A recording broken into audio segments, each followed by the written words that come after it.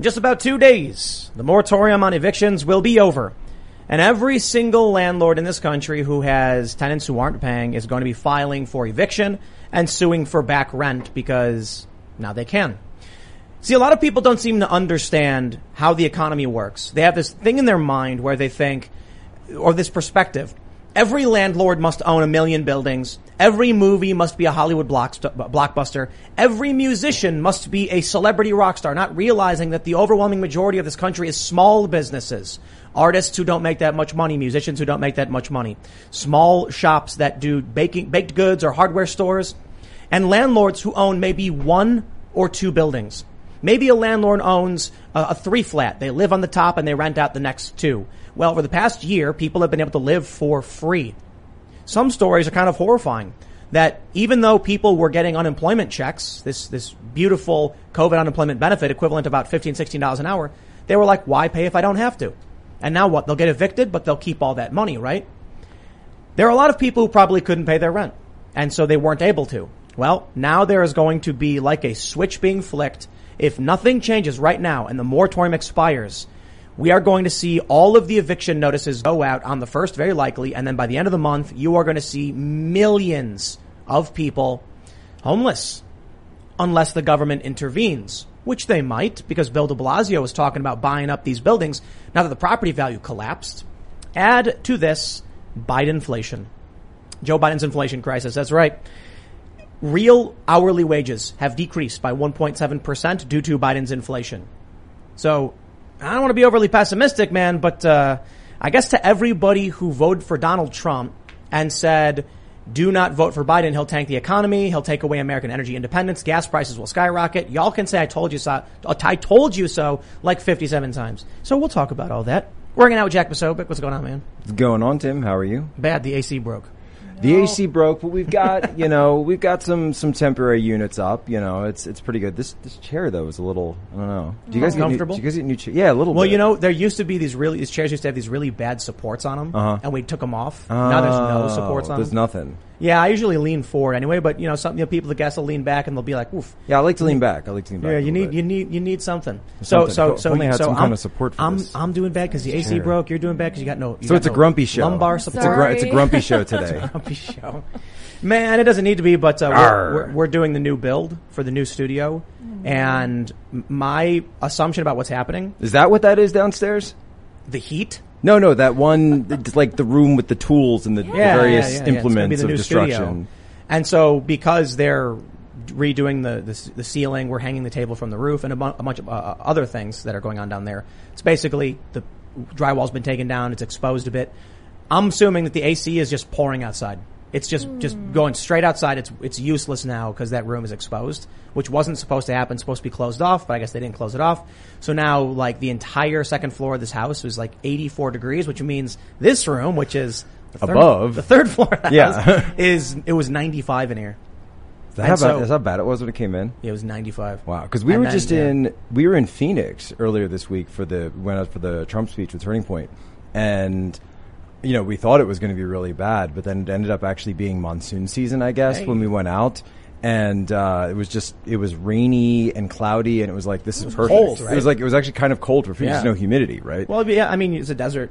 So for us, I was like, this is nice. No, out here, I mean, it's a tall building as it is, and plus it was 95 outside. So naturally, the higher parts of the house are going to get super hot. I came upstairs and I was like, man, it's 78 degrees downstairs. We have a geothermal system, so it's usually super cool, but it's all just spraying outside, I guess. Yeah. So, as you come up through the house, it's like there's a thermal layer that you cross, and then you go above that, and then it reminds me of how in submarine warfare they talk about like the thermobaric layer a lot. Oh yeah, and then when we move the studio down, it's going down one floor and then over to the side. So one of the reasons for it was it's really hard to keep the studio cold. You can probably hear the AC going, people who are listening. So we're like, we should move this down into a shadier, bigger room, because this made no sense. Tim, I ain't making this drive without an AC. This is in my rider. This was in my rider specifically. Yeah. We did get you only the brown M&Ms though. We took out all the other ones, the bowls right there. Look, I'm saying is they taste differently. Y'all say that different M&Ms all taste the same. No, you're wrong. I'm here to tell you you're completely wrong. Do you know what that story was about? This like trope of the musicians who are like, I want M&Ms, but Well, I know it was in, was it Wayne's World 2? is that what the joke? That's what like the joke is. But it's actually really brilliant. It actually started because I can't remember which band it was, maybe Bon Jovi or something. They had this big contract about doing shows, and I guess what happened, maybe it wasn't Bon Jovi, but this band was playing and there was like a stage collapse or something. So they put in because it was done wrong. They said, here's our contract, here's what our requirements, here's the weight capacity, and they didn't do it right, and there was like a collapse. And so they would put in the middle of the contract in a random spot, there must be a bowl of M&Ms with all of like, the brown M&Ms removed. And it must be sitting in our dressing room. And the idea was to see if they'd read the whole contract. Exactly. If they overlooked this and they didn't take care of the stupidest thing, we don't know what they didn't take care of, and we're not going to risk injury. That's actually pretty smart. It's very smart. Yeah, it's a cool story anyway. But let's talk about some craziness. Ladies and gentlemen, Ian is sick today. So filling in for Ian is no one. That's right. Ian's gone. Go to Timcast. You can just give me a pair of glasses and the orb, and I'll play Ian's part. Graphite.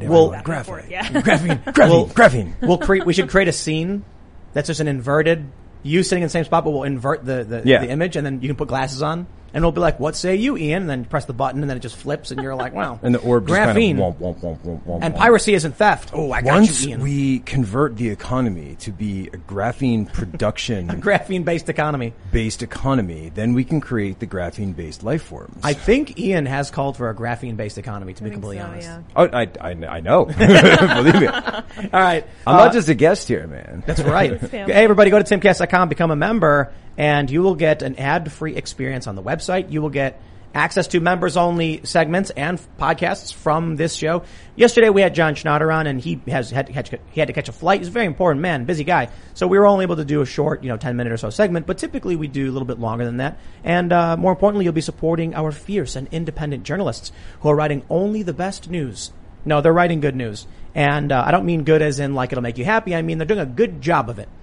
I think we'll do better. I think we're going to be hiring fact checkers. We're going to be hiring a writer whose job it is to like check framing, not just fact checking. We're going to have a frame checker, I love that. So if someone says like Democrats smell bad, they can be like, let's pull back. That's an opinion, and you'll try to make sure that these things are. But anyway, don't forget to like this video, subscribe to this channel, share the show with your friends.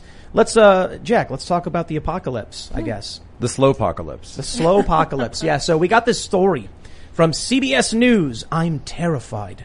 Millions in the U.S. face eviction as moratorium nears end. They say Levita Harvey is well aware of the federal moratorium on evictions ending Saturday. The Las Vegas mother of two teenagers lost both of her jobs during the COVID pandemic and has been unable to pay her $9 a month, $900 per month rent. I'm terrified. Job offers are coming in, but they're coming in very slowly. It's the hardest thing to see in the world when you know that you're a single mother and you have no one to turn to. You'll be homeless. Harvey has been approved for more than $9,000 in federal rent help through a local program, but the money hasn't come through yet. More than 8,000 other renters in Nevada's Clark County are still waiting for approval. I'm sure there's a lot of people who lost their jobs during COVID, don't have any savings, and won't be able to pay rent. But I'm also wondering why these people weren't getting unemployment. And with the massive job openings and the major labor shortage, I'm not sure I believe all of these people who are like, I'm going to be evicted, couldn't pay. You just said that was Clark County, Nevada, right? Yes. Right. So I was actually in Clark County, Nevada for, I went to the UFC fight. I went to the Rogan Chappelle show, the comedy show, and, just walking around the different hotels and everything. There's a massive worker shortage out there right now. They could not find people for these jobs. So, funny enough you remember there was that whole controversy about like, when Trump walked in, was everybody chanting USA, USA, or were they booing? Which was it, et cetera? Mm-hmm. So everybody was asking me, which was it? I said, well, funny enough, I was actually outside of the arena when that happened because my brother and I were waiting in line to get some food from the concessions. But each one of the concessions, because there's so few workers, only had like 2 people working per stand. Meanwhile, the entire place is completely sold out, 26,000, 30,000 people. So just imagine how long that is. You're waiting like 30, 40 minutes for, so, I've got the order for like, we were 8 of us out there. It was Will Chamberlain's thing. And we went and we actually hear, as we're waiting in line, we hear the USA, USA. And we're like, oh, what's that? My brother goes, I think that's for Trump. And I was like, nah, I don't, I was like, nah, man, it wouldn't be that loud for Trump. There'd be something else. And then we go in and we see the red tie. And like, oh, yeah, it is Trump. Yeah. But, going back, the issue was that they could not find people to work those jobs, the snack stand, selling drinks, et cetera, et cetera. And so you have lines and lines of people. And then we started talking to the Uber drivers, and we were talking to just other people in the hotels, and they said, look, we would love for people to come work with us. We're offering more money. We're offering more benefits. There are even some hotels were doing signing bonuses, right? Signing bonuses for just working the floor out there, because that's how bad they're hard up for workers right now. So when some people are saying, oh, there's only so many job offers out there, I'm like, what's your aperture for those kind of jobs? You drive a few miles from here and you'll see a Wendy's with a big old sign saying open interviews. They have signs saying like $1,000 bonus. I'm not saying a single mother should go work at Wendy's. I'm saying there are a ton of jobs that are desperate, and the ones you can see outright they're just all over the streets. Not only that, but, we ordered pizza the other day. It was great. Papa John, he actually autographed a pizza box for us. That's awesome. I don't think he was trying to autograph it. I think he was just testing the marker to see if it worked. He was like, let me see if this marker works. And then he just signs it. And I'm like, we got a signed pizza box. I'm keeping it. Wait, but was it a Papa John's pizza? Yes. Yes. But there's a thing on it that says, like, we need drivers. It's like they stuck this to the box, like drivers are needed in your area. Yeah. And, he autographed over it. So now we have to leave it on. But anyway, it's a great reminder that a lot of what we see in the immediate is what affects us. Fast food restaurants. We see that. We know they're hurting. Local diner. Okay, that's a little bit better, right? You've got wait staff. They make better tips, right? They're not making minimum wage or anything like that. They're doing a little bit better. They're also short-staffed. Then you move up and you start noticing that there's a total labor shortage across the board. There's no truckers. For a variety of reasons. There's been a bunch of stories about this. Some have said it's because it's viewed as like an old man job. But now we're learning that there's a labor shortage in agriculture. You know what that means? Food. That's right. And so people think like, I hear it from these DSA young people who have no idea how the economy works. Like I said, they think, these people think that movies means Hollywood. They don't realize that the movie industry is actually it's so massive. Yeah. There's movies you'll never hear of, you've never seen, that make money for these businesses. I have friends who do TV production. And you'll never hear of anything they do because it's a local market. So they do commercials, they do short films, and it's all local market stuff that you're never going to hear of unless you live in the area. Right, they're not on IMDb and everything else. Well, there's shortages for all that. So anyway, I digress, right? We'll jump back to the labor shortage because I want to talk about this moratorium stuff. People aren't paying rent. And what happens come August 1st? When everybody, millions of people, tens of millions maybe, get served that eviction notice. So I think the way to understand what we're actually going towards, you need to pair that with another story that just came out. And I know we haven't teed this up. We were just talking about it. What was the news that came out of the Fed today?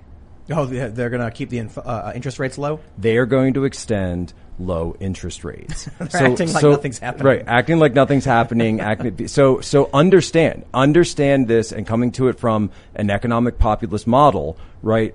This is all being done by design. They want those people to feel the pain. They want the landowners to feel the pain. They want the landlords, right? Yeah. The small landlords. They want those landlords to sell.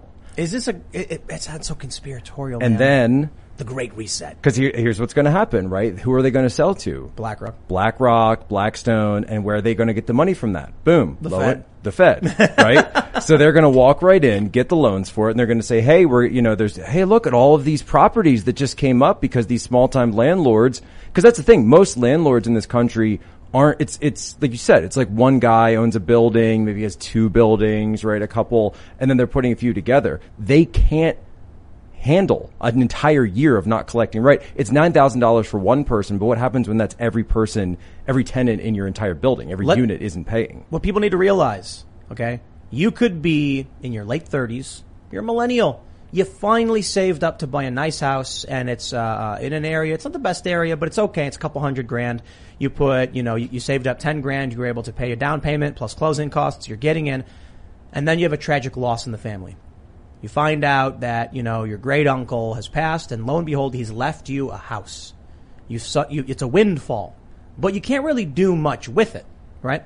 This happens, and then you say, okay, well, how about I get a rental management company to take care of it, or I rent it out? Which, and by the way, before you go down that road, that is how generational wealth is generally passed on. Exactly. Right. It's traditionally in the United States, it's through real estate, right? Someone either has a family estate or there's one house, and then that's passed on, and that's the wealth that's built up that's then transferred to the next generation. This is why they define it that way. And that's exactly why I bring it up.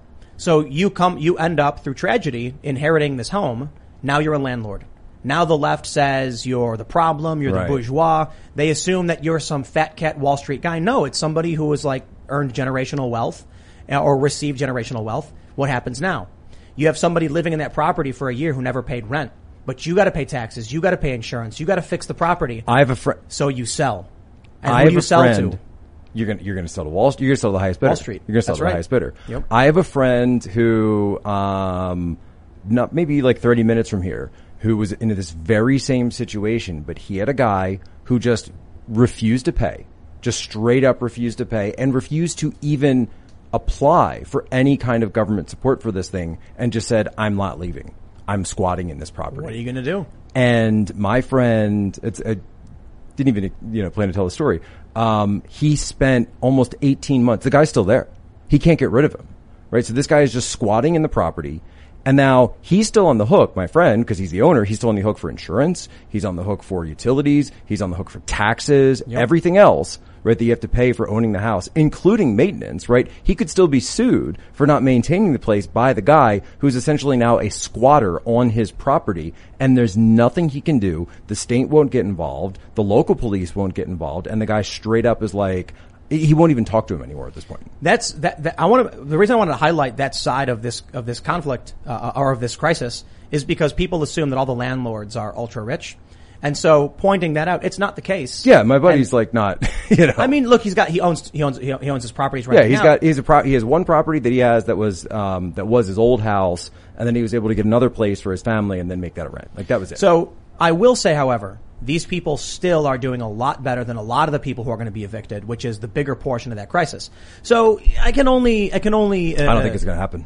You don't think the evictions? I don't think the evictions. I don't think there's going to be massive evictions. Well, I think the government's going to come in. Well, hold on. And they're going to stop it. Why would the government come in? They are going to come in because they get to be the saviors now. No, but I mean, what will happen where the government will say, "Oh, we're going to have to come in and bail people out"?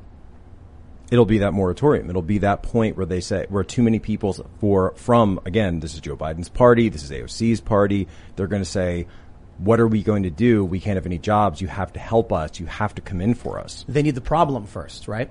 So here's what'll happen. Right now. So this story is like the start of the drumbeat. Right, but the government's not going to be able to come in and do a bailout or assert power unless there's a crisis. And the moratorium is currently in effect. They could right now come out and say we're extending the moratorium for another 6 months. The unemployment payments are going till September 6th. They could do that. Maybe. I mean, we've got a couple of days. Maybe they'll say, it was an emergency. We're going to extend the moratorium because of the Delta variant, all that stuff. And then all of the, smaller business landlords will groan. Or they'll let it expire. 10 million or so, however many millions eviction notices will go out. Notices go out. And then there's a major uproar in the press. People start freaking out saying, I have nowhere to go. I have no job. I have no money. The unemployment isn't enough. I can't afford rent. The rent is skyrocketing because of inflation. What do I do? And the government says, we're going to bail everybody out. The reason I wanted to highlight the landlords, because I wanted to highlight the poor working class people who are being evicted because they're probably a substantial portion. But the reason I don't even want to say that either, because I don't want to make it out like I'm against it. They're being used as political pawns in the system. Well, I mean, they're just being screwed over. They're being put in this position on purpose by people who want more power and more control.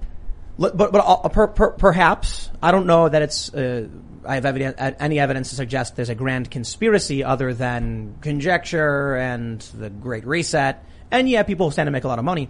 But look, the regular working class people had their businesses destroyed, their jobs were stripped from them, and that is first and foremost, I think the biggest problem, the people being screwed over. And we're hearing that more lockdowns are coming. Right, but here's why I think it's important to highlight landlords. The reason why I wanted to explain that landlords are not all multimillionaire fat cats with a bunch of buildings is that when they're forced to sell, because they can't deal with a bunch of tenants who don't pay and they got to pay all these things they can't afford. And they sell to Wall Street firms who use Fed money to buy this stuff. And then when all of these firms, depending on how much they actually own, say to the government, all of these evictions, how are we going to do this? The government says, we will bail you out. And the government will write the check to pay all the back rent back to these firms who bought up the houses, who could afford to eat the costs. Get right. it? So it's almost like you've got a reverse Big Short in this sense, right? It's like a reverse Big Short. Yeah. So instead of it being Fannie Mae and Freddie Mac on the back end, now you've got Wall Street coming in on the front, scooping up all of this stuff. The low interest rates are how they're getting the money from the Fed directly. And so now you cut out the middleman completely, and it's just the government and Wall Street. And you are the one, by the way, you as the tenant, eventually you're going to be on the hook for that. Or the people who have their rents that go up and up and up. You're still going to be on the hook, by the way. It's just that your landlords are going to be the ones kicked out. You're going to be the ones stuck paying higher rents. Now who knows what's going to happen as to the actual, if there's mortgages for this property, how much of that's getting paid. And the American taxpayer is the one that's ultimately on the hook for all of it. I told you how I got denied a mortgage for a house, right? Did I tell you that? I tweeted about it. I think I saw your tweet, but I didn't get the whole story. Yeah, I'll say it straight up. I wasn't going to. Because you're not white, right? Probably. Yes. But I would never make, I don't know. But, it was Navy Federal and they sent false credit information. I love my Navy. My Navy. Yep. They sent me false credit. They sent a false credit letter that had wrong information. It accused me of having delinquent accounts, which is just absolutely false, fictitious. It said my credit rating was relatively low, which is just absurd. And they used that to justify denying me a loan. And I thought that was really, really weird because it wasn't just that. It was the 3 months where they kept changing the agents on us.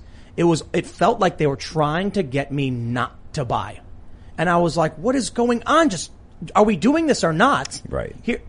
Right. Because they don't want to sell to individuals anymore. Yeah. I don't, so I'm not saying I can prove any intent. Right. It was just so weird. Take it back, right? If you're a large institution, whether you're a bank or a credit union, why would you want to sell to an individual? Why would you want to deal with all the potential problems of selling to an individual when you know that waiting in the wings are these massive Wall Street institutions with the backing of federal money? Maybe, but I'm just talking incentives. Talking incentives. I think maybe, but I could very easily guarantee like the loan was extremely low risk for them. It's just, they for some reason jammed me up, made it impossible to do. And I bring it up because it felt like they were trying to stop me from buying property at a time when we're hearing about all this news where these firms are buying up property. We're facing this major eviction, this eviction crisis. And I think it's possible we see a bailout that allows the government to own houses and apartments. When they bail out these big companies that have bought up, they're going to own how much of these companies? And then we're going to be slowly moving towards government-owned apartments and housing. So you know what, man? You know what's going to happen in 2030?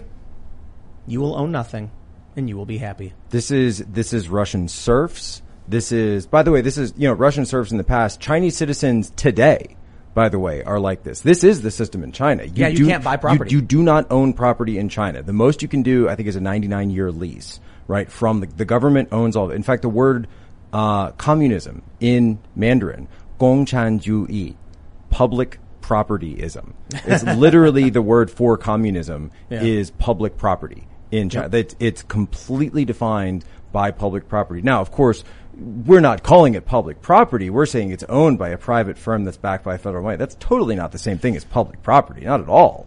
I think Andreas completely different. He put on this documentary earlier. I don't know what it was, but I go downstairs around. He puts on some weird documentary. Yeah, it was a weird one. I think it was German. It was DW. And it was like a guy, and he went to China, and they were showing him the social credit score infrastructure. Right. It was creepy, like a camera watching someone jaywalk and stuff like that. Oh, with where they do the facial recognition, yes. And kind of like your thing pops up. And yeah, we're only a couple steps away from that. Oh no, we're there. We are completely there. So what happens? I'm passively watching. I was playing Lode Runner on the arcade, and nice. then I'm listening to this. And the guy's like, wow, this social credit score is great. And they're like, that's right, because now these people are less inclined to commit crimes, and crime is going down. We like social credit score. Wait. Crime is crime in China is extremely low, right? It literally is a police state. So yeah, right. If you want crime to be super low in your country, have a police state. Right. Well, it's not really a thing. The transition in the documentary was hilarious because then he goes to, I went to talk with Google, who is incredibly private, and you can't get any information out of them. And they refused to do an interview, and we tried Facebook, and they're also private and locked down. And he talks about how Google's devices, all these phones and everything, their microphones are always on. Yes. Always. Because there's the wake up phrase, right? You can say, what's the phrase for Google? I don't know. I'm not going to say it because people's phones on the show will. Yeah. So you say that in the word, and then it turns on. But that means the microphone has to be on the whole time. That means the microphone is picking up ambient noise.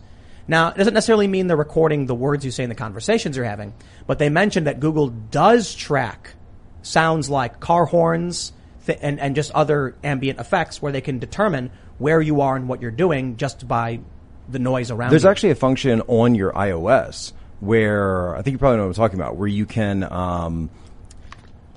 it can identify ambient noises for you. Well, like let's say you have your headphones in and hey, there's a car horn, but you wouldn't know. This will pop up on the screen. There's a car horn. Or pop up. I'm 100%. Or there's a train coming, or a dog is barking, right? It will tell you what that ambient noise is as you're listening to your headphones. Yeah. So as you're listening to Timcast IRL, it'll tell you what's going on around you. With the Lucky Land Slots, you can get lucky just about anywhere. This is your captain speaking. We've got clear runway and the weather's fine, but we're just going to circle up here a while and get lucky. No, nothing like that. It's just these cash prizes add up quick. So I suggest you sit back, keep your tray table upright, and start getting lucky. Play for free at LuckyLandSlots.com. Are you feeling lucky?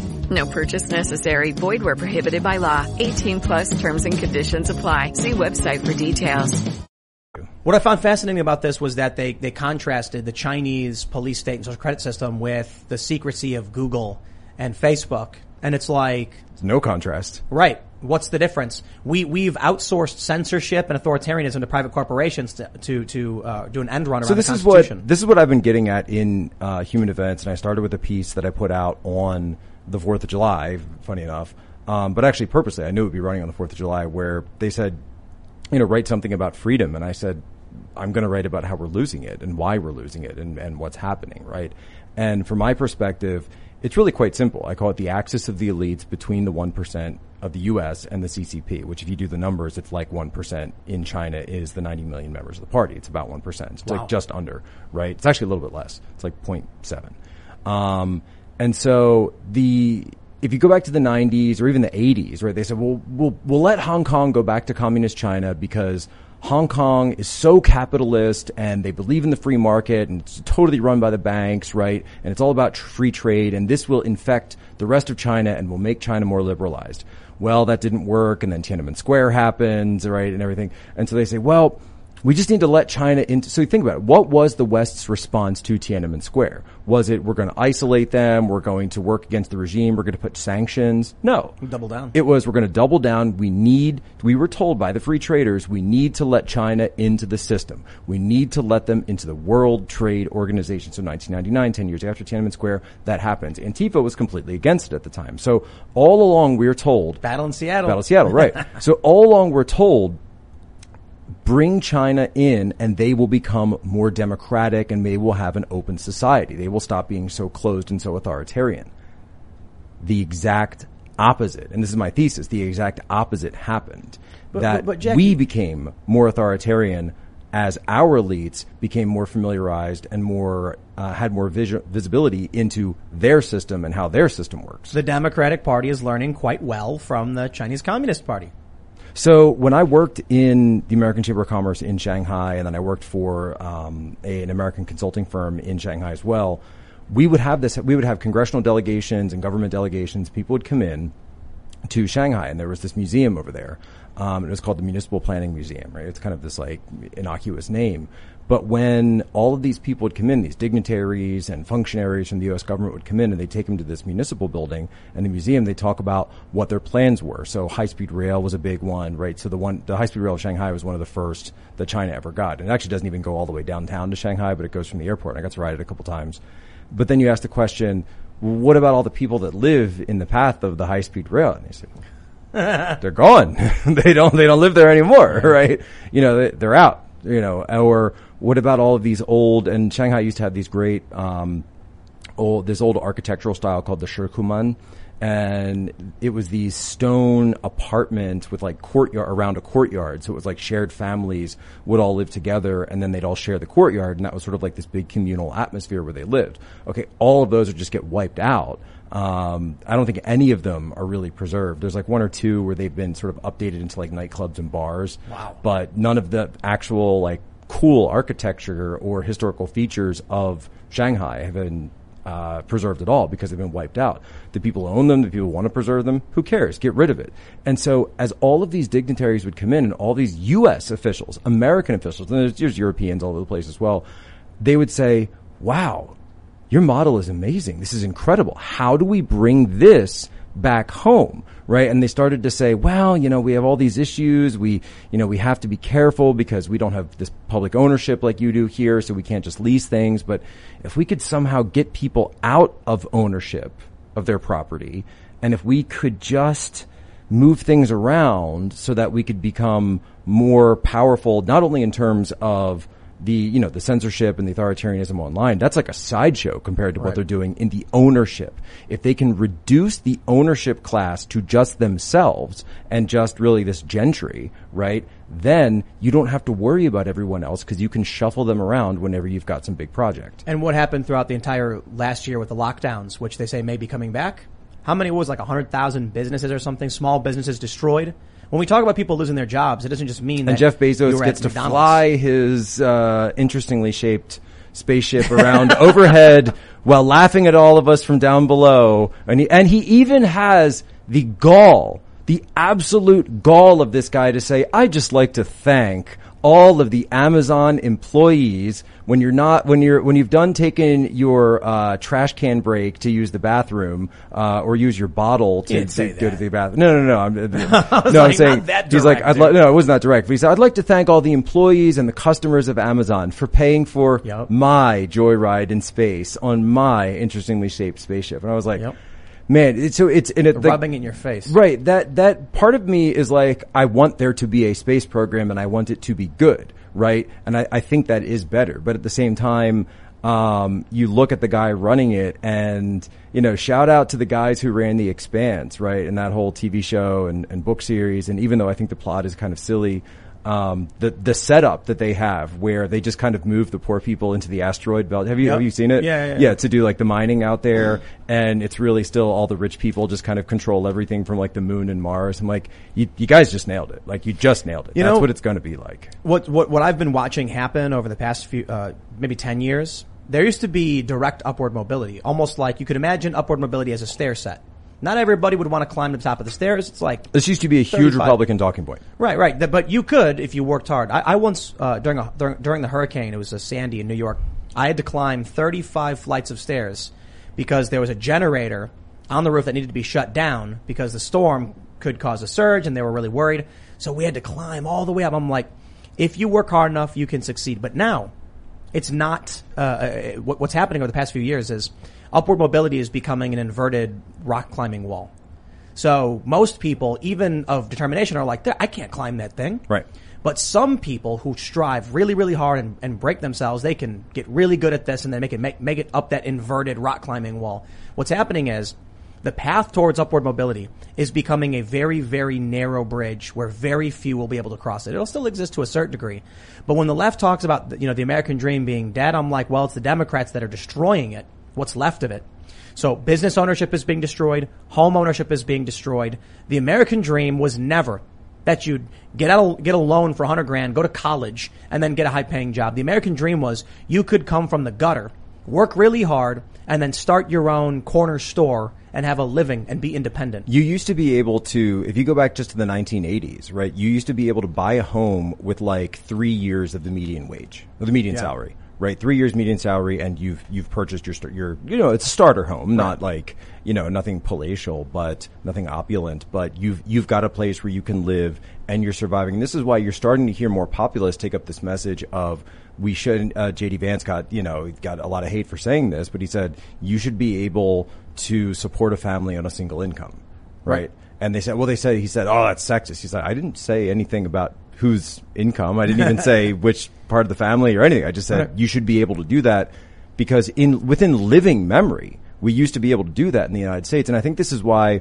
there's always that sort of like boomer millennial debate that goes on about, oh, you guys had it so hard, but you guys screwed up, et cetera, et cetera. And I think there actually is, though, such a generational difference between the baby boomer generation and then the economy as millennials were getting into the workforce in 2007, 2008, because everything had changed where it was actually like they were speaking different languages completely across the other. Well, just go in there and hand them your resume and give the manager a firm handshake and tell them you want a job. It's like that, and then he'll give you a job for the rest of your life, right? That doesn't exist anymore. No, I think it does.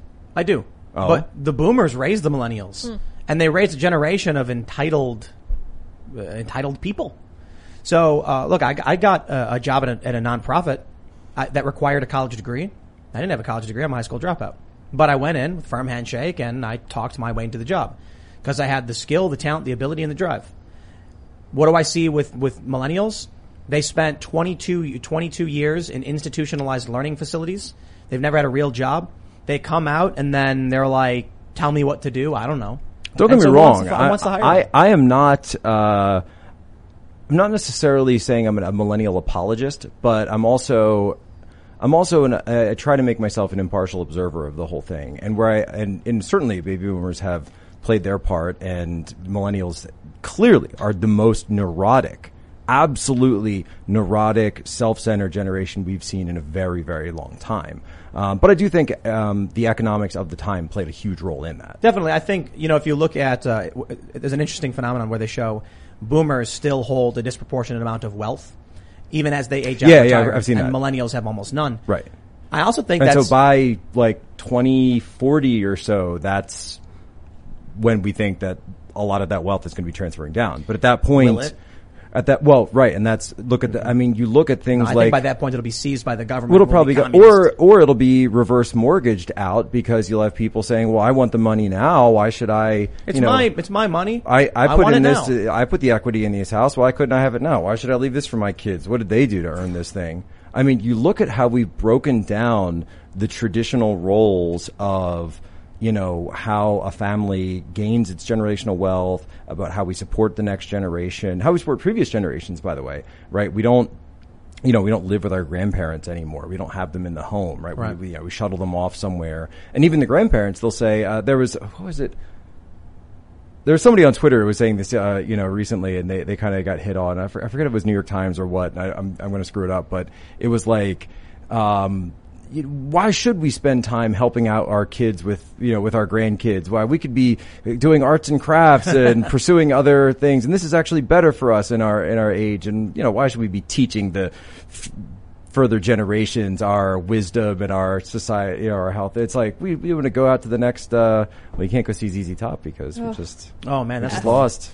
I look at what's going on in China, and I have to wonder if anything being said by the American elites is true. They're like, oh, climate change. Oh, geez. Hey, how's that beachfront property just bought, Obama? It's pretty good.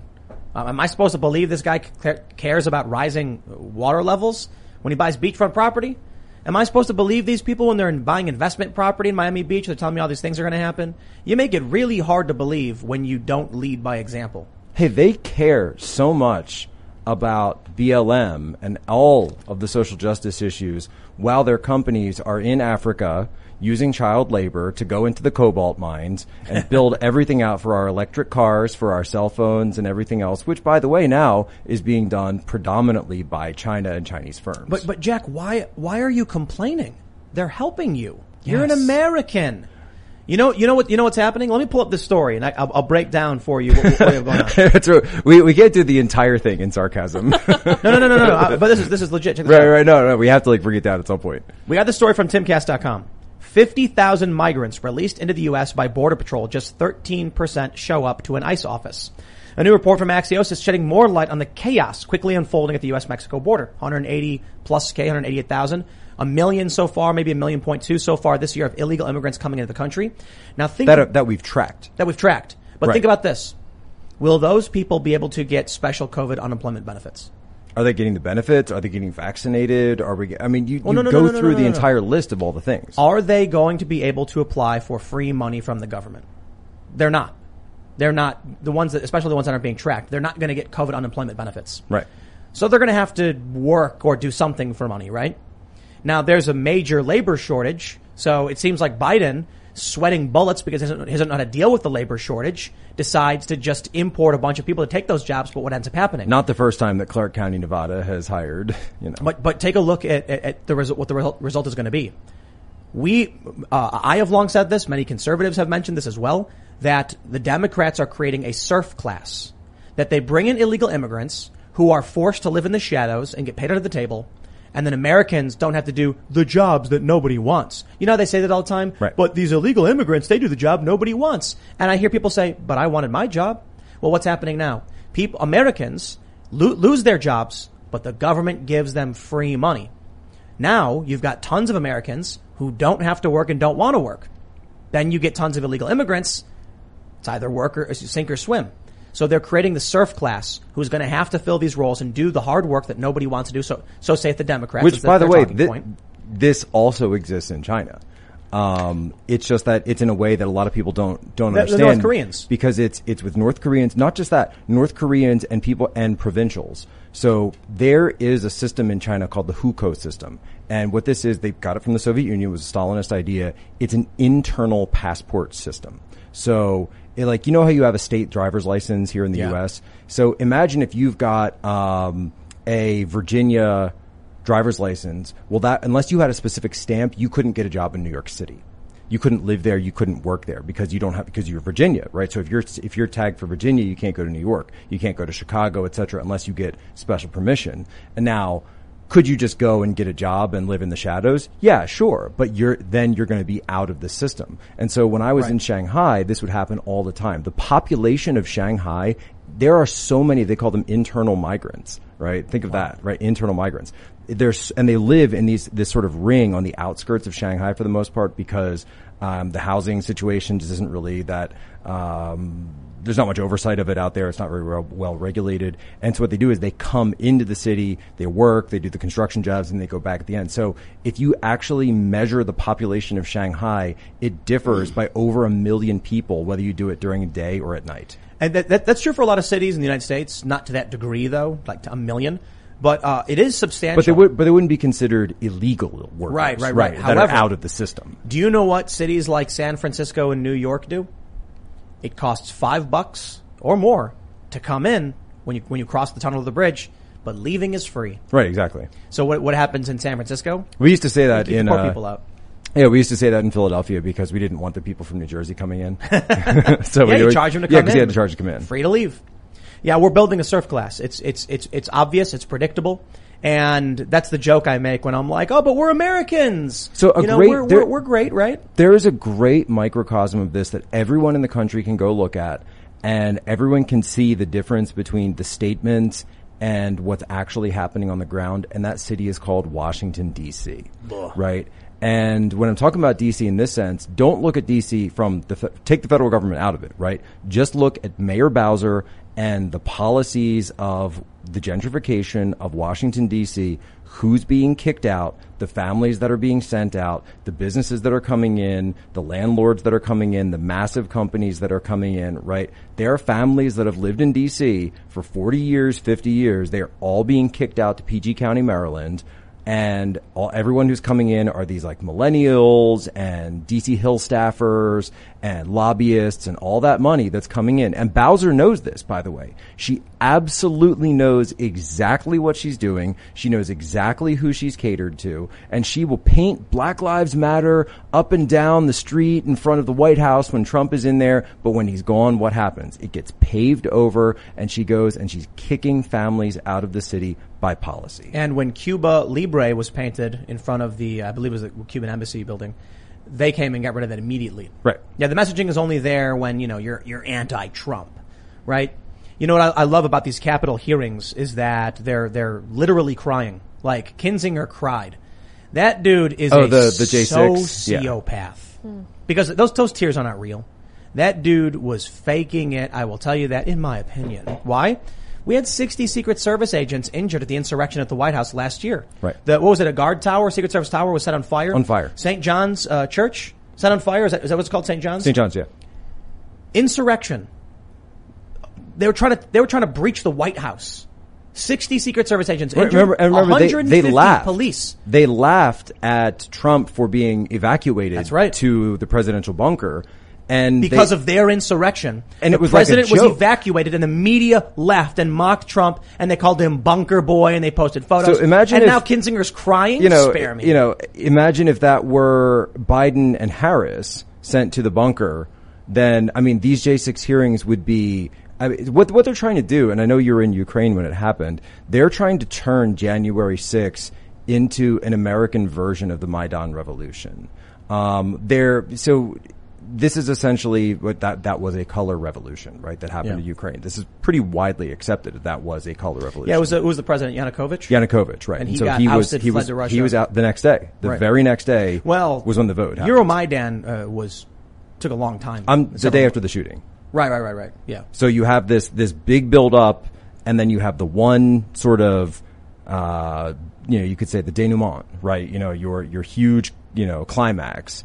And then, boom, after that conflict moment happens, then you have the political change that you wanted all along. You exploit that and exploit the narrative surrounding it to get the political solution you wanted from the start. So you destabilize and you spend as much time destabilizing as possible. You have that moment, and then you use that moment and you milk it for all it's worth. Yeah, of course. The problem is they're really bad at it. You mentioned how they go to China and they're like, wow, we want this stuff. Yeah, but they're really bad at it. You've got a lot of willing participants, a lot of really dumb people who don't read the news, who just I hear these stories about people posting comments on our videos and the people who work here saying like, do you really fall for this right-wing conspiracy stuff? It's like, what? What are you talking about? Do you have okay, name one thing. What science? What story? What are you concerned about? Because I think, we strive to fact check, and it's so funny that people actually just don't read the news but assume they know the truth. They just fall in line. They're the ones who want their own property. That means they watch TV. And they know, like when people say, I trust the science. I don't think you they trust watch what TV. your TV said. I don't think they watch TV. I think they watch Facebook memes. No, it's Facebook memes all day. Yeah. And I see a guy and he's posting a meme and it's like, duh, there's bread in the store and a hungry guy outside, just give him the bread. And I'm like, what? Sure, there are circumstances where we can just give the homeless guy some bread, but that's not even a fleshed out idea. What are you even talking about? They come up with these half-brained ideas. I saw, someone, this prominent leftist, tweeted, with all the money that Jeff Bezos wasted, we could have ended homelessness overnight. And I'm like, no, you can't. Do you know anything about homelessness? Now, No, that's actually not true. This is a perfect example that I can cite because I actually worked for a homeless shelter. I know for a fact money never solves the problem. Right. There are homeless shelters in Los Angeles that are completely empty. Yep. Flush with cash. And homeless people say, F you, I'm not going in your building. Correct. You can't solve it by, you could write them a check, they'll go spend it, and they'll go back to being homeless. Have you gone through DC lately at all? No. It is Ryan here, and I have a question for you. What do you do when you win? Are you a fist pumper, a woo-hooer, a hand clapper, a high-fiver? I kind of like the high-five, but if you want to hone in on those winning moves, check out Chumba Casino. At ChumbaCasino.com, choose from hundreds of social casino-style games for your chance to redeem serious cash prizes. There are new game releases weekly, plus free daily bonuses, so don't wait. Start having the most fun ever at ChumbaCasino.com. No purchase necessary. VGW. Void where prohibited by law. See terms and conditions. 18+.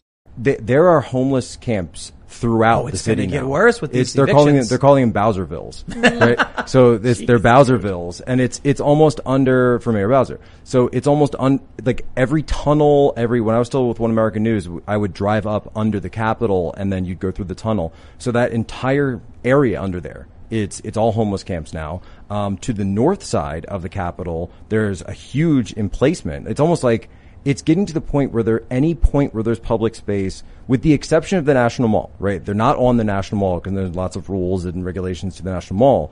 But pretty much everywhere else that there's public space, there are homeless camps throughout Washington, D.C. I don't even know if people realize that, by the way. No, but it's happening everywhere. Because, and this is the dynamic that I was just talking about, because people are getting kicked out of D.C. There's so much, so many of these new policies are coming in, so people can't afford the houses that they lived in for 40, 50 years. And rather than, take a new place or move, they're saying, fine, I'm just going to pop a tent. Right.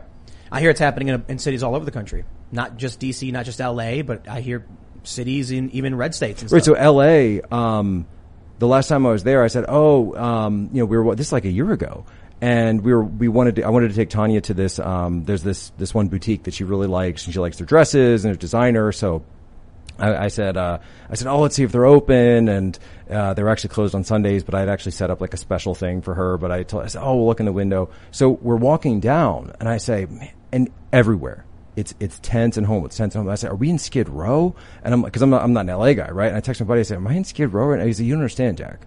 Like, there is no Skid Row anymore, right? It's city. It's the city, the whole city now. Like, you can't, and then we actually were talking to, the boutique owner, and she was like, we have to leave the city. Like, we can't even open up anymore. You know what, man? It's really interesting. YouTube rolled out this thing called Super Thanks. Super thanks. And I got a notification saying, congratulations, you have been accepted to Super Thanks. And I'm like, what is it? It's basically people can comment on I have videos. So many jokes that I can't say right now. but it's like Super Chat. Yeah. But for, so what's the difference between Super Chat live and Super Thanks? and not live? Okay. So if I put up a video that's not live, someone can basically pay to have their comment appear high above in the comments. Okay. So if you're doing like a daily thing. I was thinking about this, and I was like, so people are getting money from the government, and then they're choosing to give it to people who make videos on the internet. Is this the future of the economy? Is this what they're going for? Like some kind of government-funded attention economy for the sake of an economy? Like, well, you got to do something, I guess. We have to distract the people somehow. Well, look at Reddit. You get awards, you don't get paid for it, just giving Reddit money. But it's so weird. Someone will post something on Reddit and they'll be like, today my dog farted. And then it'll have like $3,000 in awards. And I'm like, what are you spending this money on? I feel like we're heading in this direction where there's a lot of human psychology behind that, by the way. Oh, for sure. There's a ton. No, I just think, I remember Greta Thunberg, she was like, these fairy tales about infinite economic growth. And I'm like, do you see what's happening with the digital economy? And your Greta is better than your Obama. My Greta. Well, I'll actually do Obama at some point, but that's pretty good Greta. I'm not trying to do a good Greta, mind you. I'm trying to be somewhat of a jerk in the way impersonator. But I thought if I was listening right now, I almost thought that she walked into the room. Oh yeah, just then. I was like, Tim, Greta, why are you wearing a beanie? We in order to have a functioning economy while reducing greenhouse emissions and if you want a great reset, then people will own things. But what are they going to own? They're going to own like the forest leather boots of agility with like +3 agility and they're enchanted for +10 armor or whatever. I'm sorry, that's an armor kit, not enchantment. They're going to have digital products in video games, and they're going to be proud of their non-physical assets that they can brag about. They're going to play video games all day, and they're going to do very little work. Now, part of me says this transition kind of needs to happen because, to a certain degree, because what happens to all the McDonald's fast food workers? They lose their jobs. It feels very much so like the establishment elites. We are 10 years away from McDonald's being fully automated. You're right. And I think we're a month away from McDonald's going full kiosks. Yeah. Because no one's working anymore. So it's about time I mentioned that Wendy's where they're like, please come work here. Guys, kiosks now. And instead of being like, oh no one will work here, just put up a kiosk. There's a, and I gotta say this just cause it's where we're going, right? My heart, everybody knows I'm a longtime supporter of the Wawa Nation. Love my Wawa. Sheets, okay, whatever, but Wawa, that's my heart. That's my heart. There's a Wawa that just opened, or it's going to be open, I think, in northern New Jersey, where there's no inside, right? So it's just out. You drive up to a kiosk, or you have your app, and then you tell them what you want, and then you drive up to the drive-thru, and a hand hands it to you, and then you drive off. And that's it. That's the future, man. That's the future right there. I was just watching Stargate SG-1, the episode where they go to that planet with the dome. That's the atmosphere is destroyed. Everyone's got the link in their brain. All right. I actually remember that, yeah. Yes. It was just on today. For those that don't know what Stargate SG-1 is, don't worry. I'm going to explain the concept to you. Basically, all of these people live in a dying society. They were in a city that used to have 100,000 people, and there is an atmospheric dome that keeps them safe from pollutants outside. They wear something called a link. Wasn't the dome like failing or something? Yes. Yeah. So they wear something called a link, which connects their brains to the internet. And they know everything because the link just downloads information. But what they didn't know was that it was also erasing information. Right. So what was happening was the city was failing, their shield was failing, and the toxic atmosphere was basically getting closer and closer. But every time it would shrink and somebody would die, the link would erase their memory of what had happened. It doesn't sound like anything that's going on right now. Not even close. Not necessarily, but I bring it up just because, of where we're moving with digital economy, the way we're moving to that Black Mirror episode where nobody leaves their room. You know that Black Mirror episode where their room has TV screens and they watch American Idol, but their character is in the audience instead of them? Right. All of these dystopian ideas. That's what WWF or WWE is doing now. But your image appears in the audience from like a TV screen? Yeah, you haven't seen that? No. Yeah, that's real. So instead man. of the crowd, it's like a Zoom crowd, and everyone's that's literally the Black Mirror episode. and it's live, right? So it's a live image of that. It was either them or UFC or something. Was it Charlie Booker? Was his name? Was the guy who did that? What's the guy? I think so. And then Pathetic. And then you're in the crowd, and it's your live reaction to what's going on, but you're not actually there, and the performers can't actually see that, right? That's all green screened in. Say the line, Jack. The one you tweet all the time. You know what I'm talking about. Do you know which one? Which one? I say Get a out lot. of get out of the city. Get out of cities. Get out of cities. Yeah, you tweet that one a lot. Well, that's usually for crime. That's usually for like, Dude. someone has blown up something or someone's going crazy and We got chickens in the incubator. get out of cities. But it's actually, honestly, like seriously, for folks, if you, there's that book, right? There's that talks about like, Escape from the City? Yeah, Escape from the City. And if you have no idea how to live outside of a city, if you've been living out of convenience stores and Starbucks and fast food and restaurants your entire life, and you have no clue how to like just have a house, right? And run it and grow your own food and have a couple of animals or something. Like there's a few books out there that actually, and you can go as far as you want, right? But they're actually pretty good. We're trying to get the chickens to brood because we're getting 4 eggs per day now, and the chickens just leave them. And I'm like, okay, so we actually were at a point where one chicken had like 6 or 7 eggs, didn't care. And I'm like, if you want to raise chickens, man, it's not that easy. Maybe they're still a little uncomfortable, like I am in this chair. Oh man, it can get a little rough. Our chairs are missing that special something. You took like the cushions out of it or something. Well, people sorry. They were not that great at cushions, I guess. People didn't like them. Whatever. But anyway, farming and taking care of yourself, it's not easy. And so I think we're this nightmare dystopia stuff. Either people fall in line and live these really awful cubicle lives, or they get out. But that means you move to the suburbs, you move to the rural areas. Escape the cube farms. You got to learn how to take care of yourself. This is a point I was going to make earlier when you were talking about the worker shortage that's going on right now, because I think that, we were talking a little bit more about your sort of like entry level jobs or your service economy type jobs. But what I think there's also another layer to all of this that not a lot of people are talking about is that a lot of people just had a year off, right? Yeah. Or a year where they were kind of working from home, so a year off. One guy for CNN was taking care of business. On camera. Oh yeah. No, he was working hard. Working hard. Tubing. No. Yep, he was. Again, a lot of jokes that I could. Hard. Yeah, a lot of jokes that would get me. Anyway, continue. Just going through my material. Let's see if we get canceled first. And I think, though, I really do think there were a lot of people who had that year off from their lives. And it was almost like they had a year to kind of check into their lives, in a sense, right? A year off from their work life, but able to check into their personal life and say, you know what? If I'm driving an hour commute to work, that's 2 hours a day, plus I'm working in a cubicle for 8 hours a day. That's 10 hours of my day where I'm not with my personal life, my family, what's going on. That's the majority of my day, right? And, and then you're sleeping however many hours, or you're not sleeping enough, because even though you should be. And, you thought I was going to do a My Pillow plug there. But I think there's probably a lot of people who looked at that and said, you know what? I want to make a change. Absolutely. Why am I doing this? Why am I living this way for some company that would just replace me if I drop dead tomorrow? Absolutely. The World Economic Forum proudly put up a video saying a Microsoft survey found 30,000 people found 41% were planning on quitting their jobs or changing careers. That's great. I think that's great. I actually think that's great. I think that's healthy. I not so much. Not so much. What do you think? It's 50-50. Let me ask you a question, Jack. How many people do you know play guitar? I know a lot of people play guitar. How many people do you know, of those who play the guitar, how many of them are good at playing guitar? Handful. Handful. So what, you know, like half a dozen. Half a dozen. And how many people do you know who play guitar? Like, could you, so we get a good sense of the ratio. God, maybe like 40, 50. 40 or 50 people. And about, would you say half a dozen? Half a dozen. Are good at playing. Okay. Of the people who aren't good, how many of them do you think would quit their job if they had money from the government to try and make careers playing guitar? A lot of them, right? Probably a lot of them, yeah. So, you know, I had a friend. Hey, I'm a creator. Right. I had a friend who was like. And Matt, by the way, if you are in any place and you're calling an actual musician a creator, like just leave. Like so just go out. I was arguing about UBI, and my friend was like, if people are getting a universal basic income, it'll be like ancient Rome, man. People will be free to explore. Well, this is in The Expanse as well, art. by the way, right? Right. You know that, right?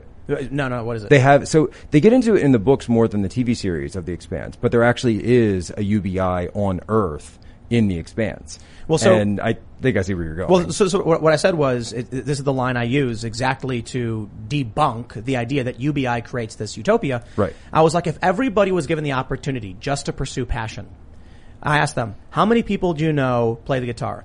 How many of them are bad at guitar? Right. How many of those people would try to become rock stars if they had money sitting around? The problem is not everybody is actually good at what they want to do. So you got to find out what you are good at and make the best of it. Yeah, this actually is, so it kind of runs into a lot of the pop psychology that's out there of like, you know, follow your dreams. Mike Rowe says, don't follow your dreams. Does he actually say that? I'm pretty sure Mike Rowe said, he said, or something like, don't follow your passions. Find your passion, right? Find your passion. He said something like, follow your talent. Is like exactly. Find your talent, follow your talent. Right. That is where, like, my brother and I, right? Great, just perfect example. He is straight up natural athlete. Like, he's the kind of guy where you can give him a sport, whatever it is, literally whatever sport, within 10 minutes, he's got it down. Like, he can play at a basic level. And if he puts more time into it, like, he'll be an all-star. Like, he just, like, for me, like, I could practice and I can train and I can get to like an average level, but he just has that the natural genetics and everything else to just be amazing at anything he does when it comes to that. Whereas, like, for me, like, okay, I could spend all this time practicing, but I'm not going to get to that level. You might like playing football, but you're not good enough to be a pro. Right. Some people try. And so this idea of UBI, I think like the average person wouldn't even last like a single down in an actual football game. Let me tell you something. You know what happened during the lockdown? You'd go to Best Buy. And so we're doing the show. We need equipment, right? We have a show with 1 million subscribers on one channel, and I go to Best Buy like, we need to pick up some Stream Decks. And this is the switcher we use for the cameras. Right. They're sold out. And I said, okay, well, do you have any capture cards? We're sold out. Why? Because everyone decided they wanted to be a streamer. Yeah. Now that, you know what really, really annoys the crap out of me is pop career, right? Is the idea of like, oh man, it was like when I was a kid, it was like, I want to be a rock star. I'm like, no, you don't. You want to be famous and you want easy money. Right. You don't want to work and you don't want to do anything, but these are some of the hardest jobs. I've had so many people in my life. I had one person hit me up years ago, like, I really want to do what you do and report and make these videos. And I said, I'll tell you what, come hang out in New York, hang out with my friends, we'll get you set up. And then within a week, they were like, man, this sucks. I don't want to do this. This is hard. Oh, what did you want? I just wanted to like travel. You know what they do now? They bought a van and they drive around in it. Right. I'm like, yeah, you didn't want to do the hard work of reporting from conflict zones. You just wanted to like sit in front of a lake. Right. Go ahead and do it. Get your van and go live down by the river. Hey man, no beef. But everybody just wants free money. That's what they really want. They don't want to work. Have you ever seen that subreddit? By the way, I'm all for downsizing. If people are into that, absolutely. I think that's amazing. That I know that's like a new trend that's going on, and I think that people are using this sort of like digital nomadism combined with just, hey, let's buy an RV and just live wherever we want to live, right? That's great. And I that's great. Totally support that. Yeah. Have you seen the subreddit anti-work? No. It's literally a popular subreddit. It's because, you know, I gotta tell you, I haven't been going on Reddit as much. My Reddit Reddit hours are down. We are raising generation after generation of lazy, entitled people. So I don't want to work. Work is wrong. Work is bad. Work is awesome. Work is great. I go out every day. I wake up in the morning and I do my I read the news. I'm reading the news nonstop. Right. After I record my first segment in the morning, I go right to the chicken coop. I let the chickens out. I make sure I spray down little chickens are dirty birds. And then I check for the eggs, and then I go to the garden. And the garden we're basically decommissioning because we're going to be cementing it over and moving it. But I'll take whatever vegetables we have left, which is basically a little bit of cherry tomatoes. I do work. And that way I can have breakfast. I can have good, healthy breakfast. Work is fun. There's a lot of people who are like, work sucks because they view work as like a menial minimum wage job. But your work is supposed to be something that you are passionate about to an extent. I say, to an extent in that you should feel accomplished in solving problems. You should feel accomplished in getting something done. So you may not be able to follow your passion, but every job I've had, there's got to be a goal-oriented accomplishment, and I think a lot of businesses probably suck at doing that. But this idea that people they think work shouldn't exist, I'll tell you what, I've got an opportunity for you. There's two options if you don't want to work. The first, beautiful beaches, coconuts as far as the eye can see, an uninhabited island in the Caribbean. We'll put you there and you can not work all day and nights, see how it works out for you. And if that doesn't work out for you, I'll tell you what, I got a place we can bring you. You're going to get 3 hot meals per day. You're going to have a nice little room all to yourself, no cost, medical expenses all taken care of, and it's called prison. Yep. Yeah. How's your back? How's your? I got this. So I don't know if you could see, but I found this pillow just now. Totally. Just now, huh? That was here, and now I've got. You bring the competition into my house. I've got the lumbar support. Competition. That I always needed. This delightful and affordable MyPillow available. You see, ladies and gentlemen, from MyPillow.com with promo code POSO. You see, in this house we have the communist Our Pillow, which I see you aren't even using. Well, it's for everybody, so I can't claim it. Oh, right, because it's not yours. It right. is ours. It's ours. It is ours. The cats are running He's laughing because they are. You know what's funny is that I genuinely thought that David Hogg's pillow company was going to be called Our Pillow. Because he kept saying Our Pillow. Yeah, he did keep saying that. But he meant it literally in the sense of like his pillow company, like him and his friend. When he said Our, he was referring to them. What did they end up calling it? Good Pillow. Good. And then nothing happened. Nothing happened. He kept saying he wanted to find like a socialist factory or something, and it didn't exist. And then he was saying, "I just want to get a socialist pro-union factory. Why is it so hard to do in the United States of America?" And then he couldn't figure it out because you voted for the Democrats. And meanwhile, Mike Lindell's over there, just kind of like, "Hey, our pillows are still available. You can buy them right now." He's like, "We got the sheets made from Giza, Egypt, and they're the best." I bought a bunch of towels recently because we needed towels for the house for guests and stuff. So I bought a bunch of towels and promo code POSO. Yeah, boy, super cheap. They actually, I think it was a $49.99 for the set. Cheap is the wrong word. Inexpensive. Inexpensive, yeah. Very comfortable. I actually posted a promo code for the just for the towels the other day. Or no, it was the sheets. It was for the sheets this morning. I think they're both going for $49. The Giza sheets. Yeah, check it out because I don't want to get screwed up on that. But somebody somebody actually said, they're like, "Are you sure that's right? Because I think that's too low." And I'm like, they send me the numbers to post, right? I just posted. So you know the Freedom Phone, sure, right? You have a promo code with them, right? I do, yeah. You're doing yeah, and I saw you at Eric on the other night. We had him on, and one of the big criticisms is that the Freedom Phone. Oh, he got lit up. I know, it's hilarious. He got lit up when that came out. For those that aren't familiar, the Freedom Phone is this guy made a phone company that has a bunch of censored apps on it, and the goal is to make it uncensorable. What that really means is it's a more free speech oriented phone. The services on it he says, not censor. Which, by the way, guys, Eric doesn't. This isn't a money grab, right? He doesn't. He does not need to do this. But they complained that it was a Chinese phone. And they were all laughing like, "Oh, it's just a Chinese phone." You mean like all phones? What's he supposed to do? Is he supposed to start a phone factory in America? I mean, he could. I think he actually was able to find one in Hong Kong. He found one. Yeah, he said he found one in Hong Kong. That wasn't mainland. And then he mentioned there was another factory. And he was like, we have Umidigi who in Hong Kong, and there's another factory that does the surplus orders. Like, what's it called? And he's like, I can't say the name. And I was like, why not? And he's like, it's an Asian word. I can't say it. I was like, oh, you literally can't say the name. Oh, not that he was restricted from saying it. Oh, he should have called me. Well, he said he's going to put it up so everyone can see what it is because he's not trying to hide it. He's just like, can't say it. Yeah. But anyway, it was funny to see the media complaining. What's funny because Umuji, that's not a Chinese word. I don't know what that is. No. Well, it's a corporate word. It actually sounds more Korean. They complain that his phone, they mock him for having a Chinese phone.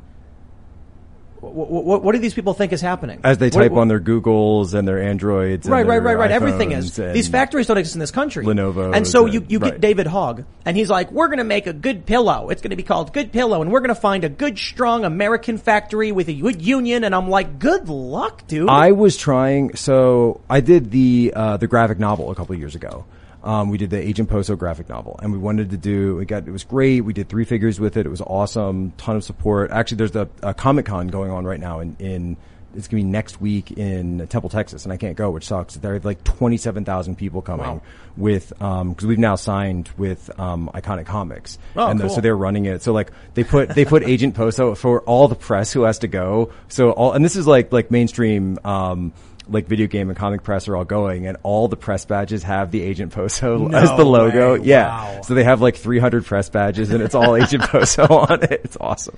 But I can't go because I'm booked it's actually my cousin's wedding on like the same day, and I literally can't go, and I'm so bummed. But it's going to be very trolling. But to go back, one of the pieces of merch that I wanted to have with this whole thing was I said, hey, let's do like, remember the old G.I. Joes, like the really old ones that didn't have like the articulated arms? It was just, or the elbows and everything. It was just like the old Star Wars figures. Like it was just like one solid piece. Like it was like one solid piece, and then the arms and legs would move, and right. That's it. So I was like, there's gotta be a company out there that does like retro action figures, right? And I want to get like a retro action figure Agent Poso, like do one of me, and then like my wife was in it, my son was in it.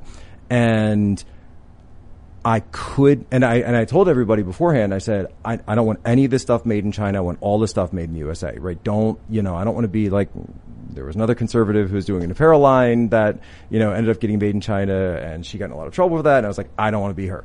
So they were like, dude, and my business partner came back to me and was like, dude, you're not getting an action figure made in the United States. Right. And I was like, that's BS, man. I'm going to find one. I'm going to go. I spent like 2 weeks trying to find any action figure. Because you'd think that there'd be a huge market for like 80s action figures, retro. Hey, like let me 3D print one of like me and my buddies and little action figures. Nothing. Doesn't exist.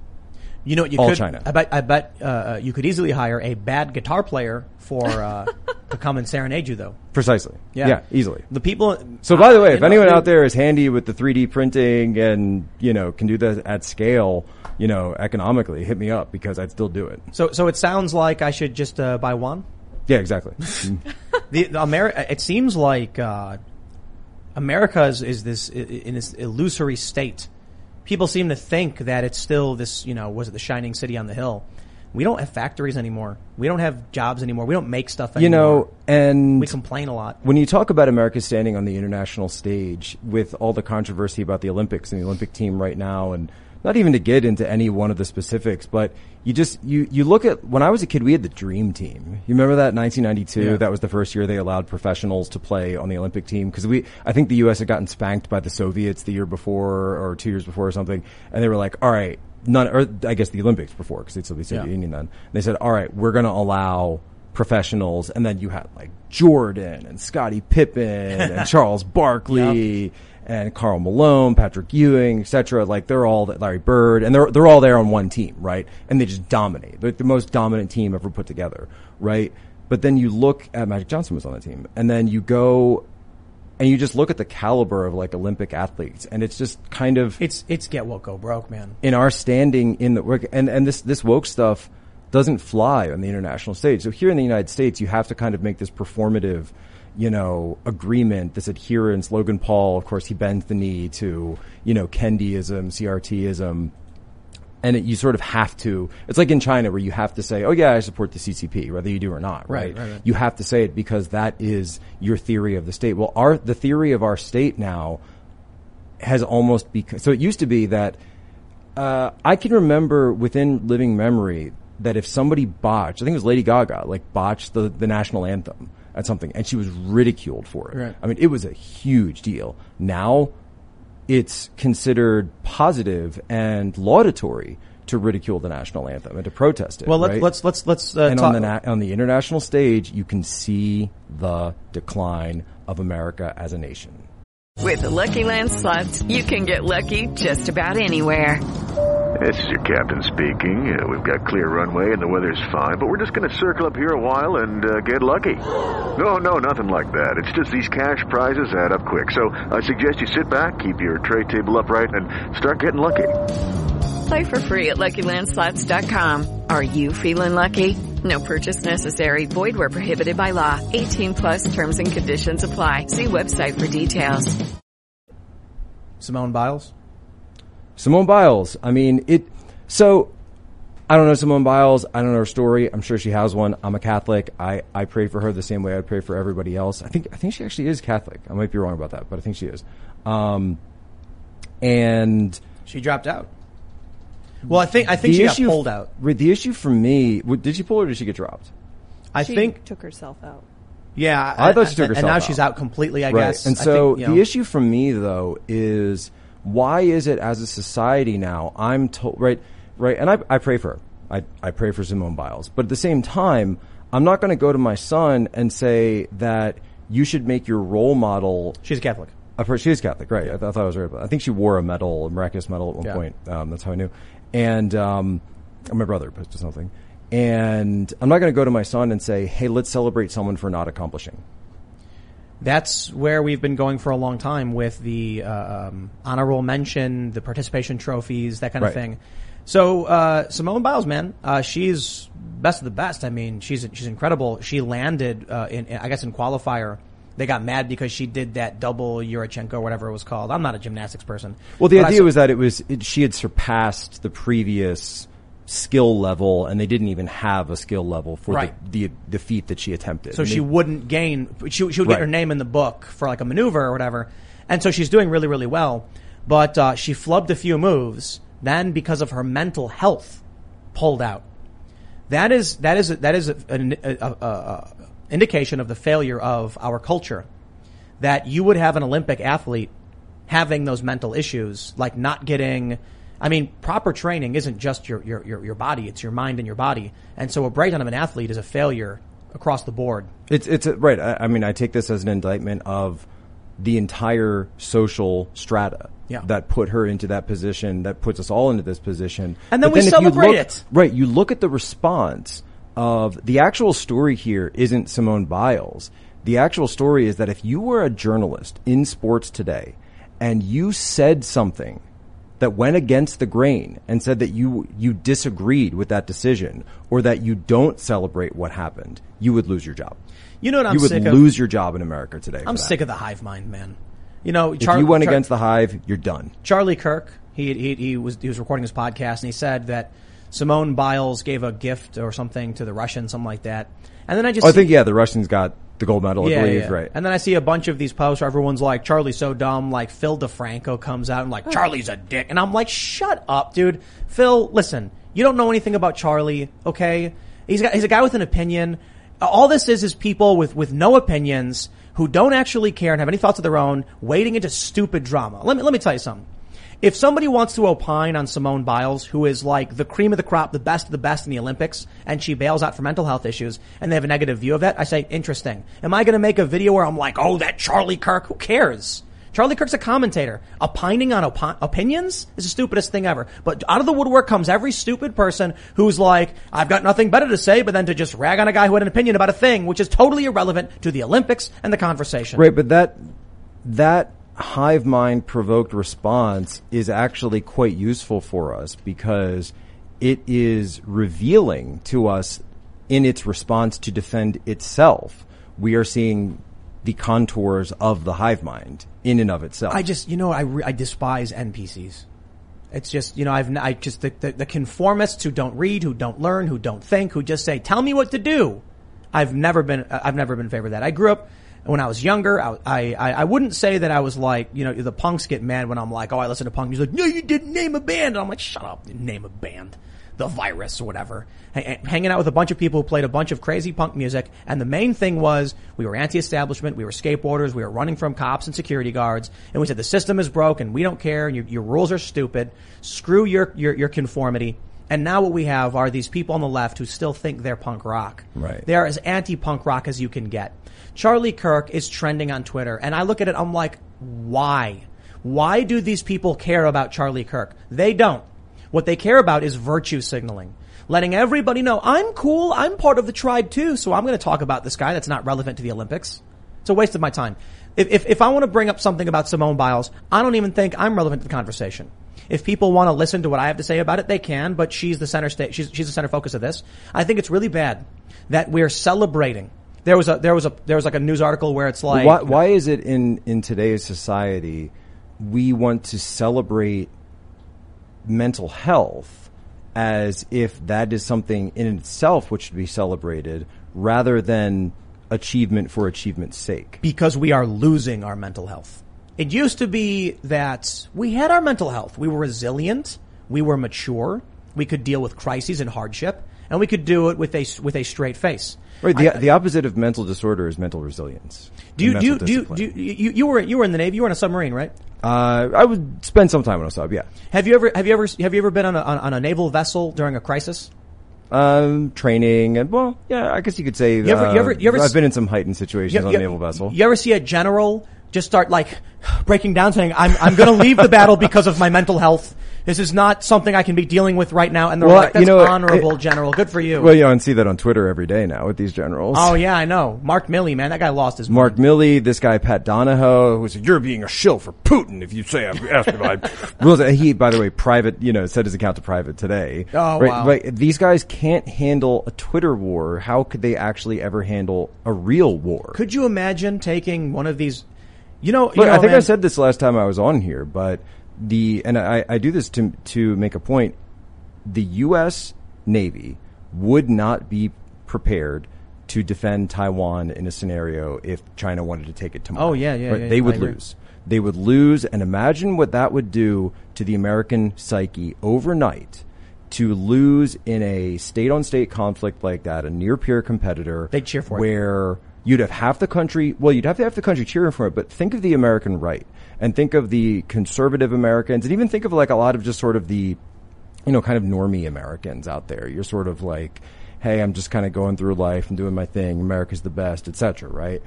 When you're told you are not the best, and you understand that your system is not. No, I don't. I think the average person won't care.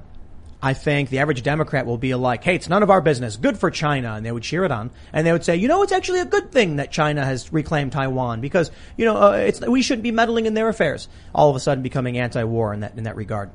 You would see regular people. Let me be clear. I don't want to go to war with China. No, I know. I really don't. But you would see regular people say, I've had too many conversations with regular people when I lived in New York. People who don't pay attention to politics. What I mean by regular people, politically uninitiated. And I'll be like, that Obama, one of the first things he did when he got into office was he bombed a Pakistani village, killing like 23 women and children. And they go, oh.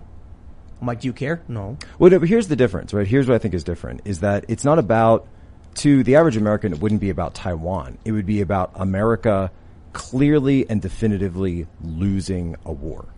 Yeah, but which is something that if China goes, you look at a lot of wars like 1812. Did the U.S. really win that? Not so much. Well, everybody claims. They claim the U.S. has never lost a war, but how tenable is that at this point, right? Regular people.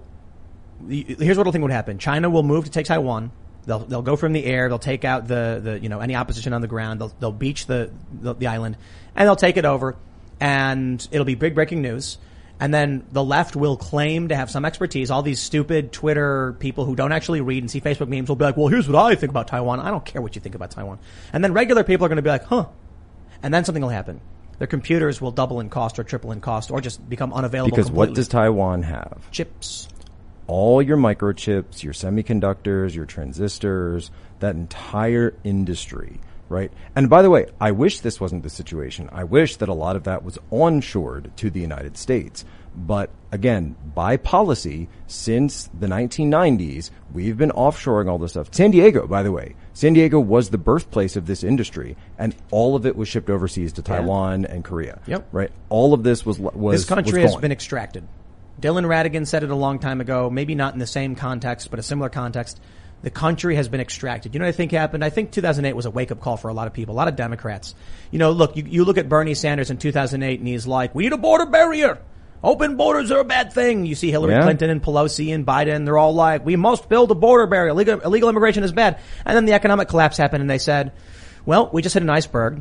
I'm going to try and steal as much silverware as possible before I get on a life raft. Right, and so the idea of the Obama administration, and they're quite open about this, if you actually look at what the national security advisors and the deputy national security advisors, Ben Rhodes, et cetera, have actually said in their own writings. They said, since the United States is in what we're putting it into is a managed decline, right? We know that we are going to need help from our peers in other regions of the world to be able to enforce things. So why should we be the ones who are enforcing international norms and international laws? Maybe China can help us out. Maybe we can pass off some of this responsibility to China when it comes to Asia. There's a life raft for everybody, in my opinion. And I'm not going to tell you what to do with your money. Take financial advice from somebody else, but I think it's Bitcoin. Right. So again, we've been put on this path by policy, right? That's clear. We don't have to be on it, right? We can get off of it. We can right the ship. You know, this has all gone on within the last 30 years. That's not that much time, right? We can actually make these decisions. However, people need to understand that there are massive economic interests in between us righting the ship or staying on this path towards managed decline and serfdom and the rise of a new peasant slave class of the underlings, right? The under society, right? So you have an over society that's pushing for all these things to happen. They are stateless. They are multinational. They are tied in with the CCP. They're tied in with everything else. And they want you to be the consumer, right? Your job is to consume. You are, like, if you watch WALL-E, right? You know, you're the guy who's sitting there and you're in your chair and you don't even have a MyPillow and you're hooked up to the machine and you're tweeting. And there's actually this great, that's why they don't talk about WALL-E that much anymore, because I think it was too real. And a lot of Christian symbolism in there. Eve, and it's like an arc, right, of humanity. Where there's this joke as WALL-E's going around, everyone's in a blue suit, but he turns them into red when they become activated. And then there's this running gag of like, wait, we have a pool? Right? And they kind of realize, so their screens go off and they realize instead of just trending and they're just it's Facebook, right? So they're all just commenting on like the minutia of day-to-day life, and they have no bones. They have no bones. And they have like slushies that are, you know, ordered to their cart whenever they need it. And then suddenly they start realizing like, hey, we're in outer space. Like, this is pretty cool. And we have a pool. We're on a nice ship. We can talk to each other. You know why I don't think WALL-E would happen? In one aspect, that everyone being... We'd never be able to make a ship that works? No. There's a physiological addiction to athletics, you know, to sports and to exercise. So while certainly a lot of people get addicted for some people, maybe. For sure, but the idea that every single person would be overweight just floating around in chairs, there's a lot of people who would get that hit, that dopamine, that runner's high. And maybe those people refuse to get on the ship. Yeah, I guess. No, we'll just die here on Earth or something. We're just going to die here with the trash piles, man. The trash piles. You're not going to take us out. You know what? That was me filling in for Ian for a minute there. Let me tell you, I think graphene. I think first we get the graphene, okay? Is that how you think Ian sounds? I don't know. I'm just kind of doing a character at that point. He's like, dude, graphene. He's not that bad. Yeah, he's not. He's probably watching. He's like, Jack. Yeah. I don't sound like that. You know what, man? You know, here's my prediction. I've been saying this for a while.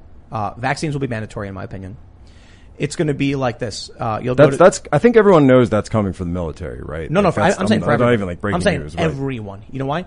Here's what'll happen. In maybe 20 years, you'll go to the DMV, you're getting your license updated or whatever. Or you're getting your ID for the first time, and they'll go, I need a birth certificate, social security card, I need your vaccination card, and a bill with your address on it. And they'll go, oh, yep, I got it all right here. And they'll go, okay, and then they'll type it up, like, here's your ID. It'll be a part of the process like normal. Like we saw with that photo of the airport. Is that a real photo? You see that? Where it's like in That Canada? Was my buddy John Dutois, who worked on, we were a ton of film projects together. And he said it wasn't his photo, but someone had sent it to him. He's Canadian. Lucky Land Casino, asking people, what's the weirdest place you've gotten lucky? Lucky? In line at the deli, I guess? Aha, in my dentist's office. More than once, actually. Do I have to say? Yes, you do. In the car before my kids' PTA meeting. Really? Yes. Excuse me, what's the weirdest place you've gotten lucky? I never win and tell. Well, there you have it. You can get lucky anywhere, playing at LuckyLandSlots.com. Play for free right now. Are you feeling lucky? No purchase necessary. Void where prohibited by law. 18+. Terms and conditions apply. See website for details. So I haven't fact checked it, but it and shows he airport said lines. It was a separate airport line coming into Canada, so Canadian customs line, One for vaccinated, one for unvaccinated. Yeah, de Blasio said the voluntary phase is over. I mean, this reminds me of Gattaca. Remember the Valids and the Invalids? Oh, I haven't seen that movie in a long time. Oh, that's everything. But I bring this up because to paint a picture of this future where Americans don't make stuff. Americans are like Wall-E, but not like floating around in hover chairs. We don't have hover chairs. But they're mostly going to do nothing. They're becoming more and more obese. They don't work. They get free money from the government. It is a managed decline. Giving people this money. Tesla said this in the 1920s. What, managed decline? No, he said that we will reach a point with materialism where the average person lives as if they're in a bee colony. He predicted bugmen. I think the unemployment benefits are them lowering down people into economic collapse. They're trying to hold you back from going nuts as the economy implodes, while they shuffle off overseas their assets and resources. Oh yeah, and they buy a Bitcoin and things like that. And then you're sitting here going like, well, I'm getting my money, and then one day, rug gets pulled out from under you, and you are a serf. That's where I think we're going. You were talking about the chickens, but everybody needs to pay attention. Where are your eggs? Right? What basket do you have your eggs in? Right? We talk about our nest egg. We talk about all these different things that we have planned for us. Right?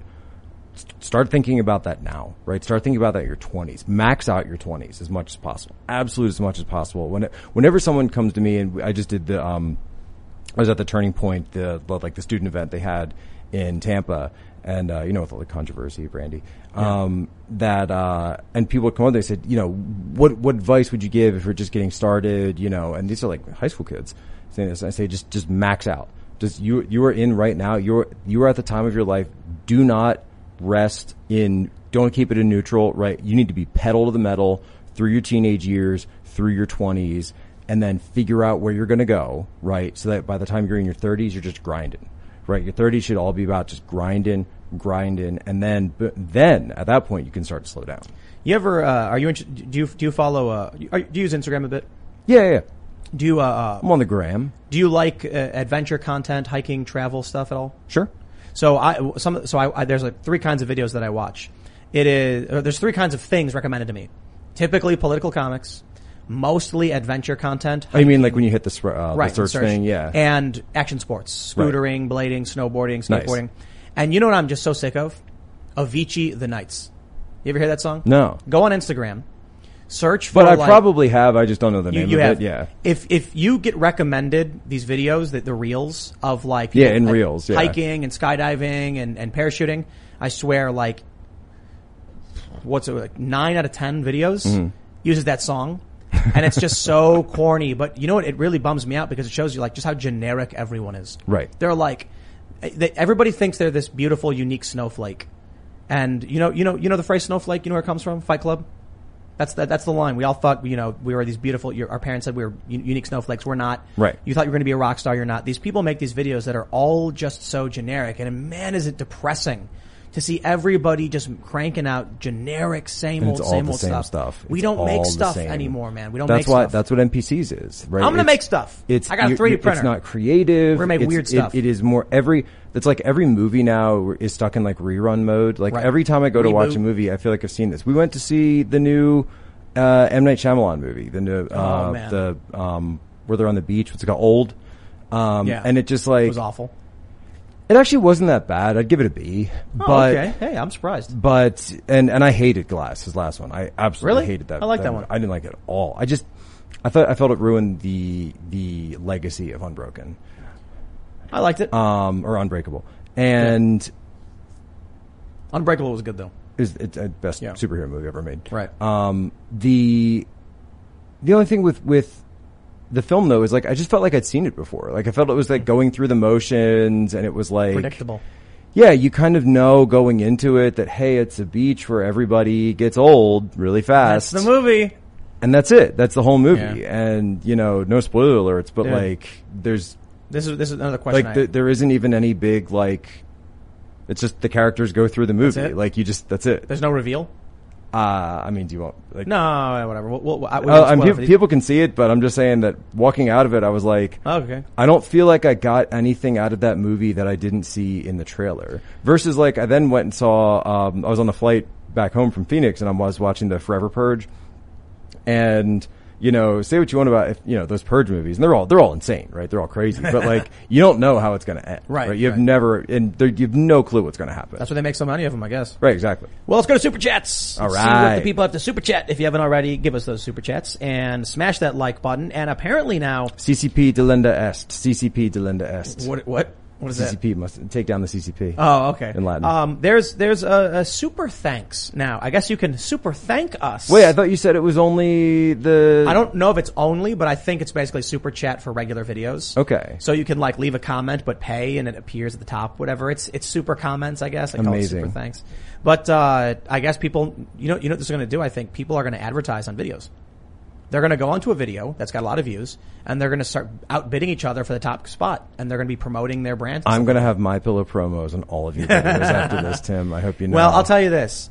If you They'll be paying for spent themselves. money and you made more, I would gladly accept the humble pillow merchant's comments that fund the I show. am but a humble pillow merchant. All right, let's see what we got. So this is the most comfortable episode I've ever done. Oh, look at this guy. Going for the lumbar support. I have to be honest. These are great chairs. Oh, They're wow. That's awesome. actually really this. So this is the supreme firmness on this one. Oh, really?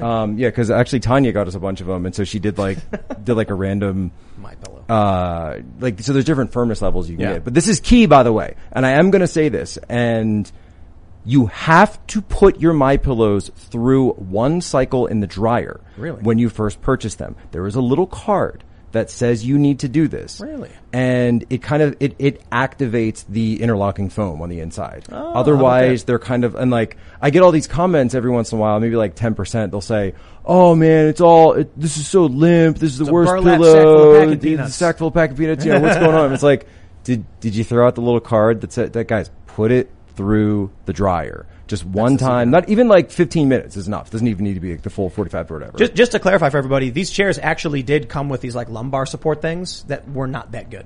The chairs are great. These are great chairs by Boston, but everybody basically was like, I don't need this thing on my back. So you end up actually with the pillow, this is quite nice. Well, I'm not gonna lie, this is actually pretty sweet. We'll steal it from you and we'll keep it. No way, man. This is mine. We'll write Poso on it. I'll fight you for it. All right, let's see what we got here. Jacqueline Pierce says, hi Tim, I sent an email earlier to see if you're hiring an archivist. Please hire me. Ooh. I don't know what an archivist would do. So I think an archivist is like someone who's kind of, they're archiving you. They're archiving the show, the story. Oh, I see. It's almost like someone's writing a daily journal in real time for you. I don't know if we need that, but that would be kind of cool to have like a library of content and stuff like that. Right. So it's like keywords. something that like, one day when all of this is over, it will all, like the whole story of. We don't need an archivist, but we need fact checkers. We need a fact checker / frame checker. So this is somebody who's going to go through a story and then be like, hey. I think frame checker is important. Right. Because that's one thing the media doesn't do. They don't fact check anymore either. So, but frame checking is important because, someone could write, I guess you get the point. If you say that, the Republicans are trying to pass a voter suppression bill, that's framing. Right. When I was actually. My favorite one of these of all time, I forget who it was, but somebody wrote, they wrote controversial University of Toronto professor, Jordan Peterson. Right. And someone was like, wait a minute. Why is he controversial? But not even that there's no position called the controversial professor at the University of Toronto Psychology Department. It's just professor. So why did you add that? So adding that word is a framing device. Oh, so yeah, we need a frame and fact checker, but I'll look at the resumes over at Jobs. You can email jobs@timguest.com. Conti123 says, Tim, can you look into California banning gaming PCs due to its high power usage? The fridge uses more power than a PC. Yeah, I heard that. I saw the headline as well. I think it's Bitcoin. You think they're linking him? Elizabeth Warren came out and she was like, there's a bunch of shadowy coders who are going to have control of the money. No, that's not true. It's open source. They're going after the Crazy gamers lady. now. They're going after the gamers. Gaming PCs are used for money. Yeah.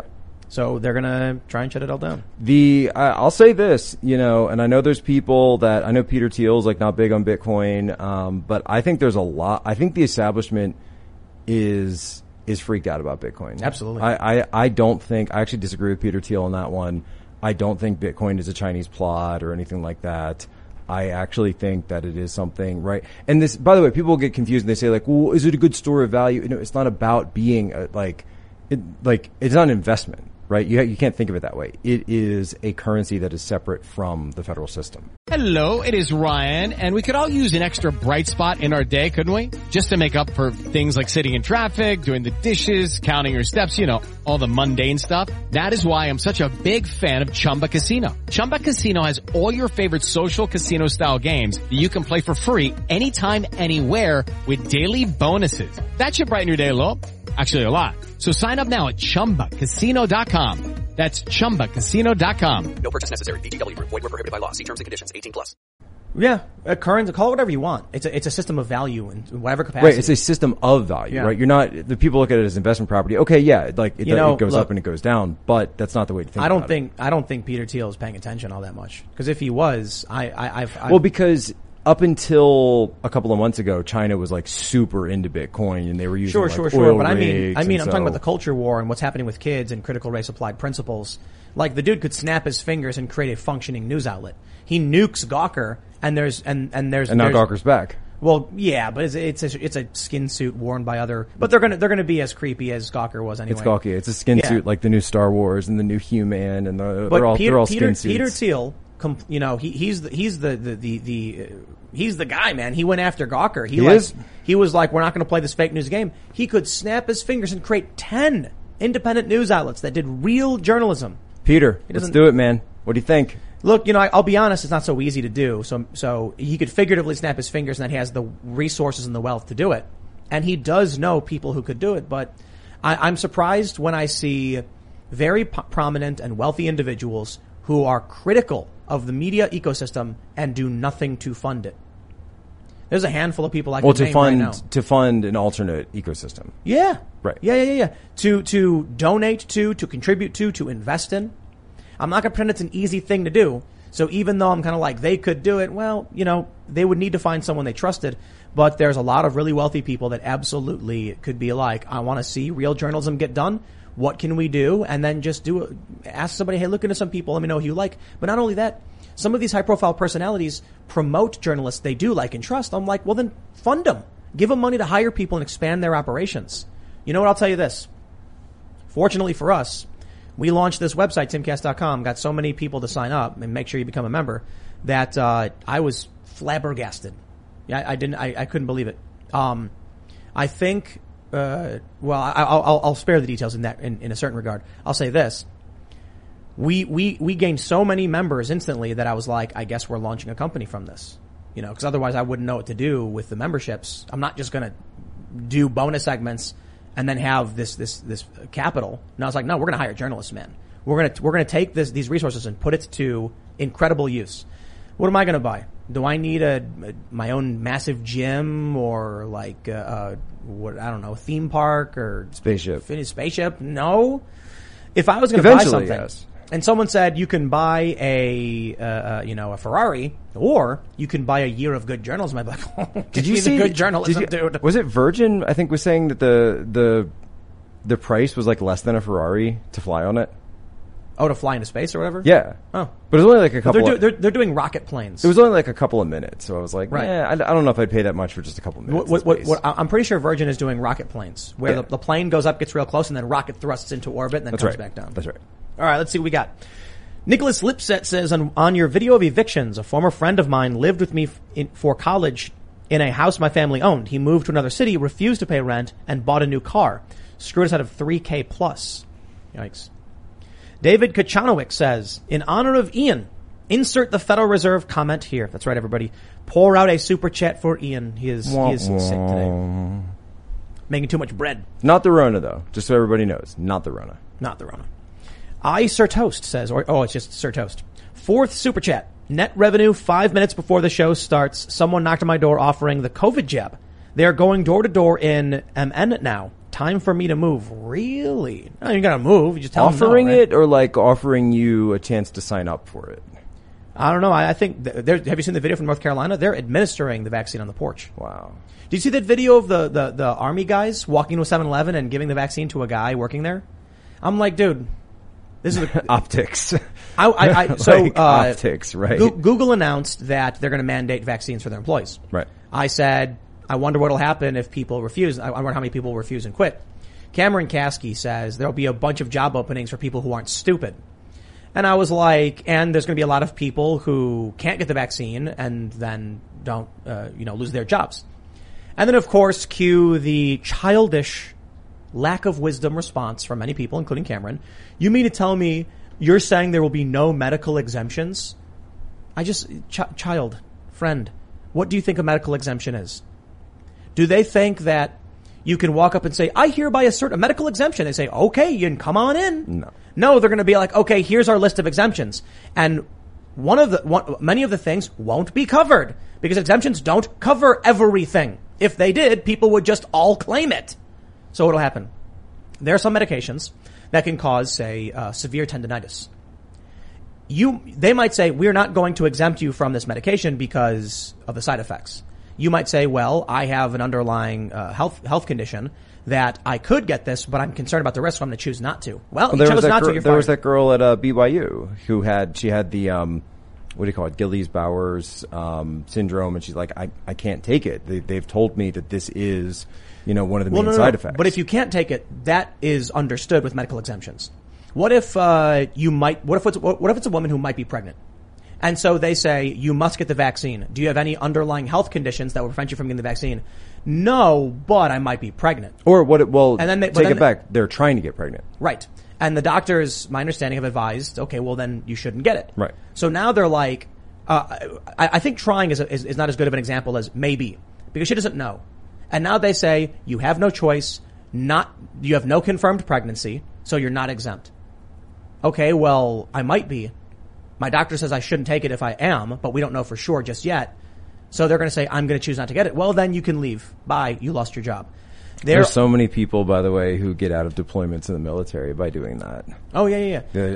I think I'm pregnant. Oops, what if you're go home? What if you're a cancer survivor? survivor? What if you're a cancer survivor?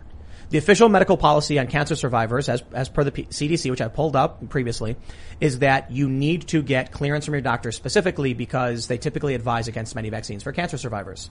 They say there are serious risks for those who are immunocompromised from cancer treatments. The doctor might say, the risk's low enough that I think you'll be okay to do it. So you don't have the underlying condition, but you choose not to because of the potential risk. Okay, you lose your job. Right, so kids think it's all black and white. This gets into and by the way, those doctors, right, they're going to err on the side of that because if they know that this is the side that the insurance company's on and this is the side that the employer's on and that the government's on, they're going to go with that because they know then, well, I can't be sued because I was following the guidance, right? So now you've got doctors, and this is a huge problem in the medical community because you've got doctors that are following guidance and percentages and statistics rather than patients understanding what's going on with that biological life form that's sitting in front of them and what their specific situation might be. Well, people's doctors are, but it's the greater culture of celebrities pushing the stuff and the mandates. But we'll move on. We got James Burns says it wasn't Bon Jovi, it was Def Leppard with green M&Ms. Oh, there you go. Def Leppard and green M&Ms. You were pretty close. Well, I don't know how close about that. All right, let's see. Yevstaki Civic, I hope I'm pronouncing your name right. Hey, Tim, I'm a trucker. And from my experience, freight rates went way up.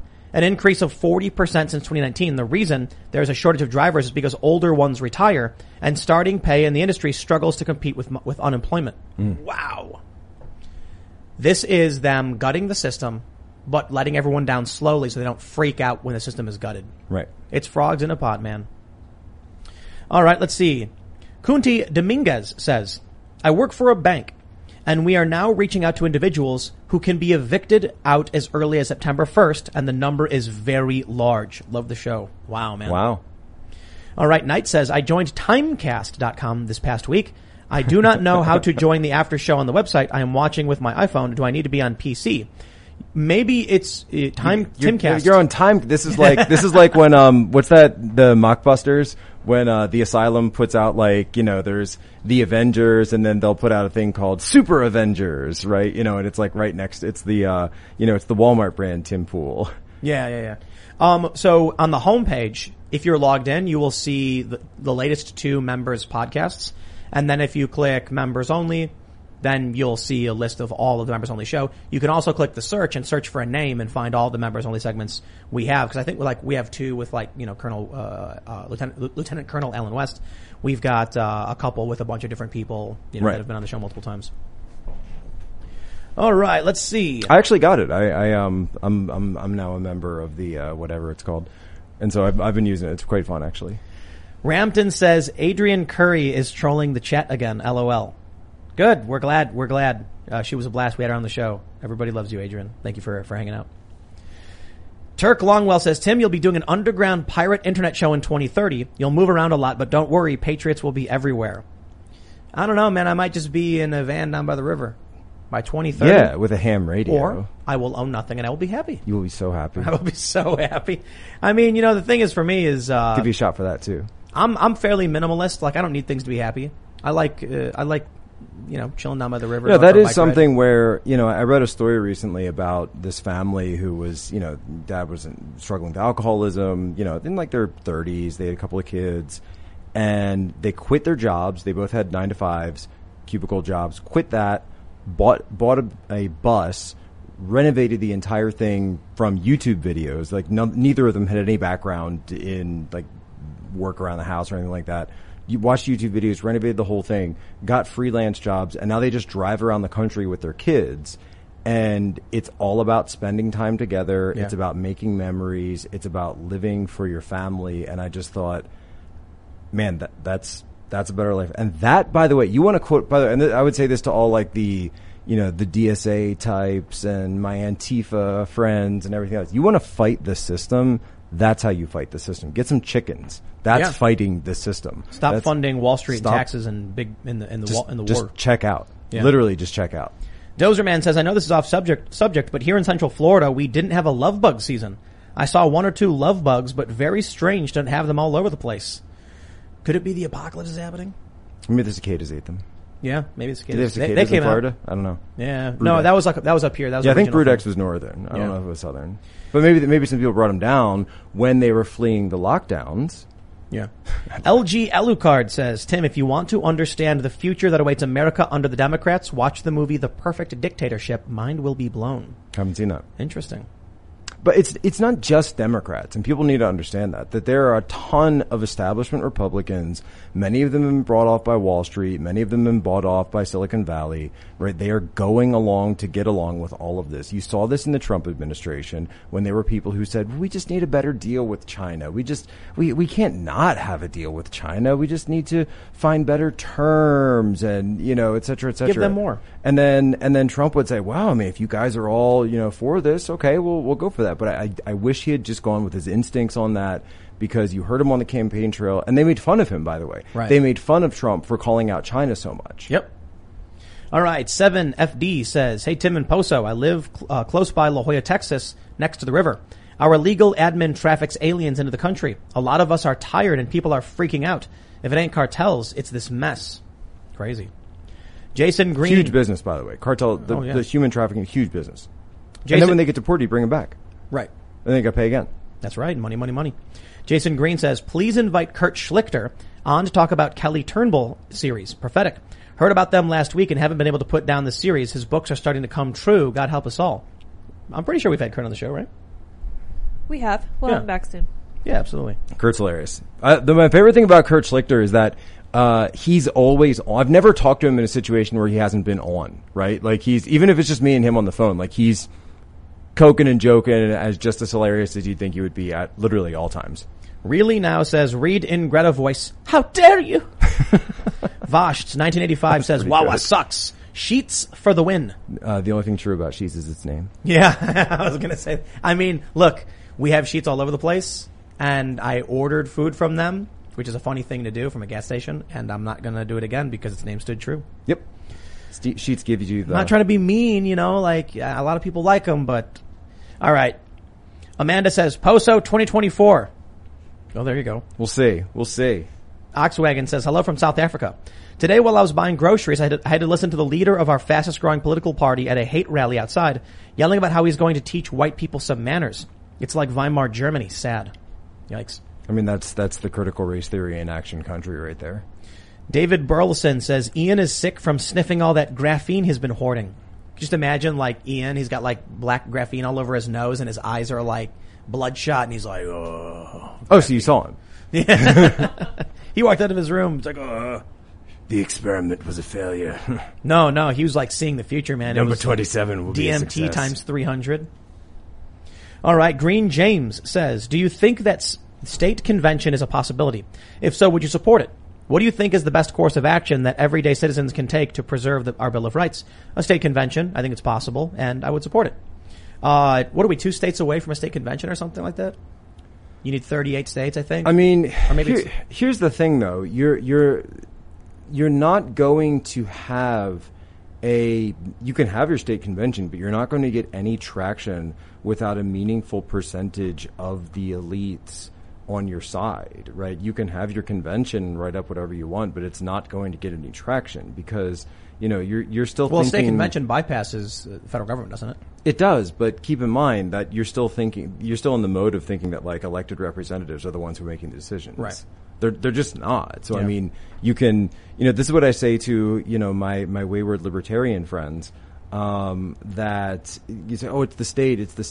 It is, but the state isn't just the state, right? That's why I talk about this concept of the overstate, where they're, right. The politicians are not the ones who are necessarily making these decisions. Media, banks. Yeah, you have to put it all People together, like all Ed the Buck. various nodes of power. The greatest issue, right, that's not talked about is the fact that Ed Buck was a known secret, right? This is one of those open secrets in the Hollywood area for Seth MacFarlane. years and years, right? And nobody said anything because he made donations to all the right people. And so he was out actually preying on these people who were at risk for years, kills 2 of them. And then finally, the community has enough of a response to actually do something about Ed Buck. The real situation isn't necessarily what he did. It's the fact that people enabled him to do it. Yeah. All right, let's see. Stephen Booty says, I'm a landlord in New Jersey. Got lucky this past year as my tenants didn't lose their jobs and kept paying. Can only imagine if they stopped. Yeah, I'd imagine it would be really bad. That can't be too many people in that boat. All right, let's see. Ian Hall says, point of order, Samsung is made in Vietnam, not China. Thank you. There you go. Josiah Padula says, Eric hasn't put the name of the second factory on his site after saying he'd do so immediately. Not to mention the site has lots of remnant text buttons from some sort of site builder template that hasn't been removed yet. Well, that's good criticism. I pushed him on it when he was like, I'm not going to say the name. I'm like, are you kidding? Like, I guess he was saying he couldn't say the name because maybe he can't really pronounce the name and didn't know what it was. He should have known what it was. Otherwise, and he shouldn't have brought it up, I guess, because now people want to know what the name of that factory is.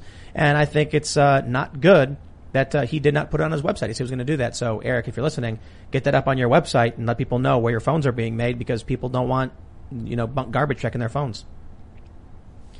2-Bit User says, Tim, remember the Deep Space Nine episode about the sanctuary districts in 2024 and the Bell riots? All homeless were put in walled cities. Was that where, which one was that? Do you remember that one? They go back in time or something? I forget if they went back in time or they were just discussing it. But this was a huge, Q did it. This was a huge deal though in not just Deep Space Nine lore, but sort of like the entire Star. And I'm totally not a Trekker, but like I've seen various shows of it, and I know, but I know the Bell riots and that 2024 is a huge part of like how the new world was created in the Star Trek verse. Yeah. Yeah, there were the cops were given drugs, the SWAT cops. All right, let's see. Mr. Obvious says, our defeats in the Olympics are a perfect example of what happens when unqualified diversity hires are chosen over merit. Maybe Simone Biles is like the best of the best, though. I wouldn't say that about Simone Biles. Yeah, no. she's like legit. No, she's the best. legit is the best. But she's doing tricks beyond the skill level of the gymnastics team. I think she has like 5 different feats that are all there's like the Biles on beam, the Biles on on the mat, the Biles 2, the Biles 2. Yeah. I just think that we're getting to this point where people are celebrating her bowing out instead of saying we respect you and we hope you get better. It's a shame we didn't win. Right, it's a shame, but we wish you the best. We pray for you as a human being, but again, you're just in a different category now. Yeah. Jack Daw says, I'm a truck driver. If these local businesses reach $30 an hour or more, I'm done driving. One less truck delivering. Could you imagine? We had John Schnatter on the show, Papa John. Yeah. In the member segment, he mentioned that there's a pizzeria he knows where they're paying $35 an hour to the cooks to make the pizzas. $35 an hour to make pizzas. Where's that? I think he said in New York. Let's sign up. Because if he doesn't, that's what he had to pay. That was the market rate because people are getting free money. Wow. What people don't understand is that time is money, right? Does he still own a couple stores himself? I don't think so. I joked about him opening his own franchise and he was like, well, but he should. He totally should. Time is money, right?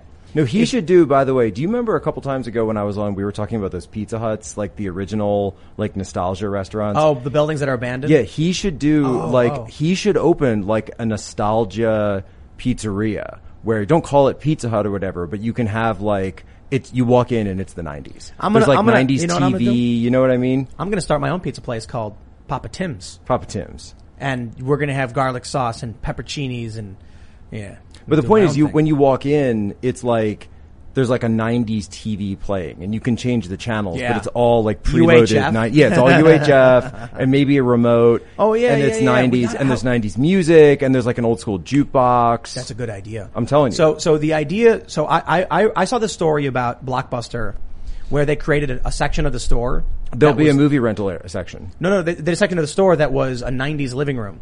And they had like a pizza box and like a soda and chips, and it was all the old style graphics of Pepsi. Nintendo 64. And there was a TV. No, I think it was like, I don't think they had 64, but it was like SNES. Yeah. Yeah. And so you could come in and they Ubered it out for like 3 nights so you could have a nostalgic 90s. And I was like, what if you created no, do that, but a chain. Right. So my idea was to do 5 rooms, 60s, 70s, 80s, 90s. Okay, so in each room is a different era. And the TVs are preloaded with... I mean, this is what every 50s channels. diner is, right? So you just do that, but with different decades.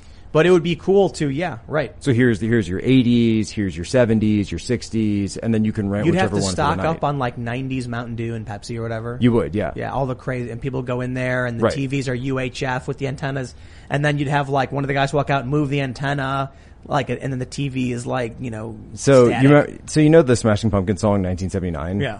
So I think somebody tweeted recently that came out in 1995. Right. So 16 years. So the equivalent today would be a song called 2005. Yeah, dude. Yeah. I'll do a cover of 1979 called 2005, and I'll sing about what it was like in 2005. Exactly. And then we'll do my buddy and I who does some writing on the side with me, we were talking about doing like, I don't know, graphic novel or movie script, but call it like the summer of 99. Yeah. Danny says, Tim, not sure if you saw what happened to Crowder, but the straight up death wishings he's gotten has blown my mind. Never knew the hatred people have in their hearts, all because of someone who doesn't agree with the establishment. Yes, I did see what happened with Crowder. I wish him a speedy recovery and the prayers best. Up for Crowder. Yeah, absolutely, man. And these tweets, just these people are sick. Just understand. Understand. Like this pathology, right? They would put you all in gulags. Yes. If they could. Right? Just give them the word and they will listen to the J6 hearings. Listen to the things they're saying. Listen to the comments. This isn't right. Trump is gone. So now who's the target? You are the target. We'll talk about this for the bonus segment. You are the target. Right. We'll get into that. Yeah. But because the insurrection from the left, the response to Crowder is just another example that if you, I say this in Twitter, are you paying attention yet? Are you paying attention yet? Look what they said to Rush Limbaugh when he died. Look at what they said about him. Jeffrey Pfaff says, Peter Thiel is funding and working with Rumble, Tim. Yes, that is true. That's Absolutely. true. That is true. Right on. I think J.D. Vance put some money in that as well. We upload to Rumble and use their infrastructure as well. And good for Peter Thiel. I wasn't trying to drag him saying he wasn't doing anything. I'm just saying journalism is different from just Rumble. So it's good that he is funding stuff. My respect. And my respect for everything he went through with Gawker. I mean, you put out the things Gawker did, man.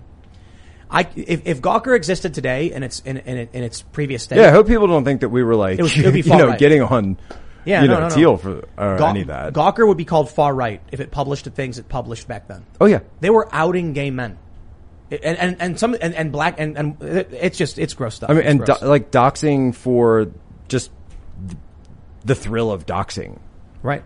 I mean, it was ridiculous. People have this, they're trying to nostalgize it, right? And the new version is supposed to be like, we're the better parts of Gawker. No, you're trash. You've always been trash. You belong on the ash heap of history, along with communism and all the ugly communists. All right. Rhythmic Riot says, people who keep mentioning Yuri Bezmenov need to know warnings about communism go back much further. Watch the 1958 speech from Robert Welch, who lays out the steps on how to destroy the free world. All communism is supported by ugly people because communism is based in envy. Yeah, absolutely, absolutely. There's a prominent YouTuber I was hanging out with years and years ago, and one of the things I had mentioned was that when you go they'll never admit it, by the way. When you go to the DNC, you notice that most of the people there are like frumpy, short, squeaky voices.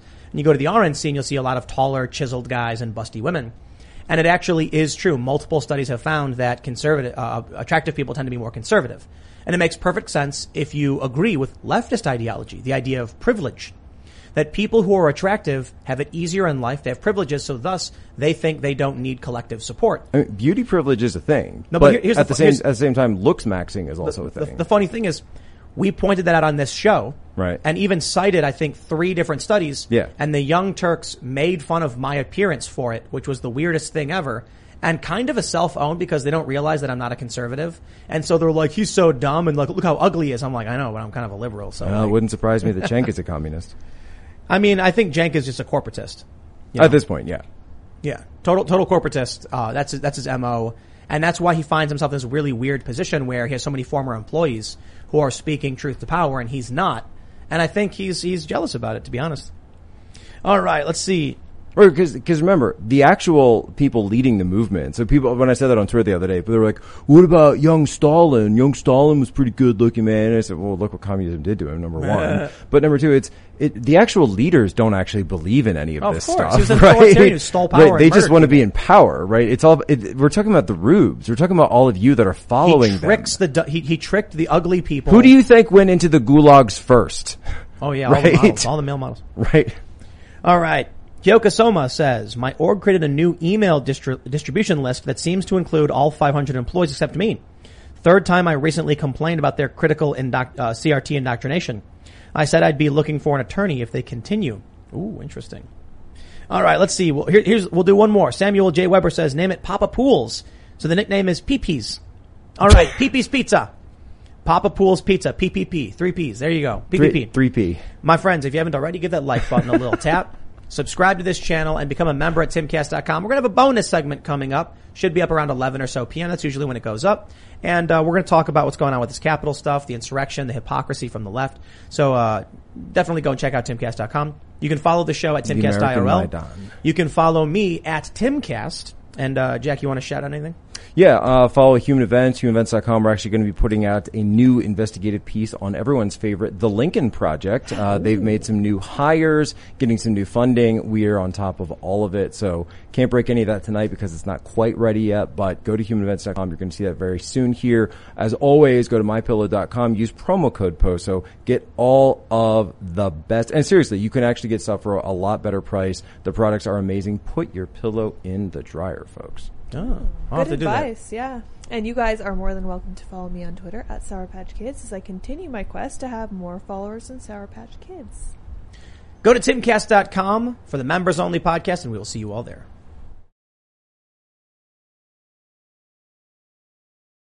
Judy was boring. Hello. Then Judy discovered ChumbaCasino.com. It's my little escape. Now Judy's the life of the party. Oh, baby, mama's bringing home the bacon. Whoa, take it easy, Judy. The Chumba life is for everybody. So go to ChumbaCasino.com and play over 100 casino-style games. Join today and play for free for your chance to redeem some serious prizes. ChumbaCasino.com. No purchase necessary. Void where prohibited by law. 18+ terms and conditions apply. See website for details.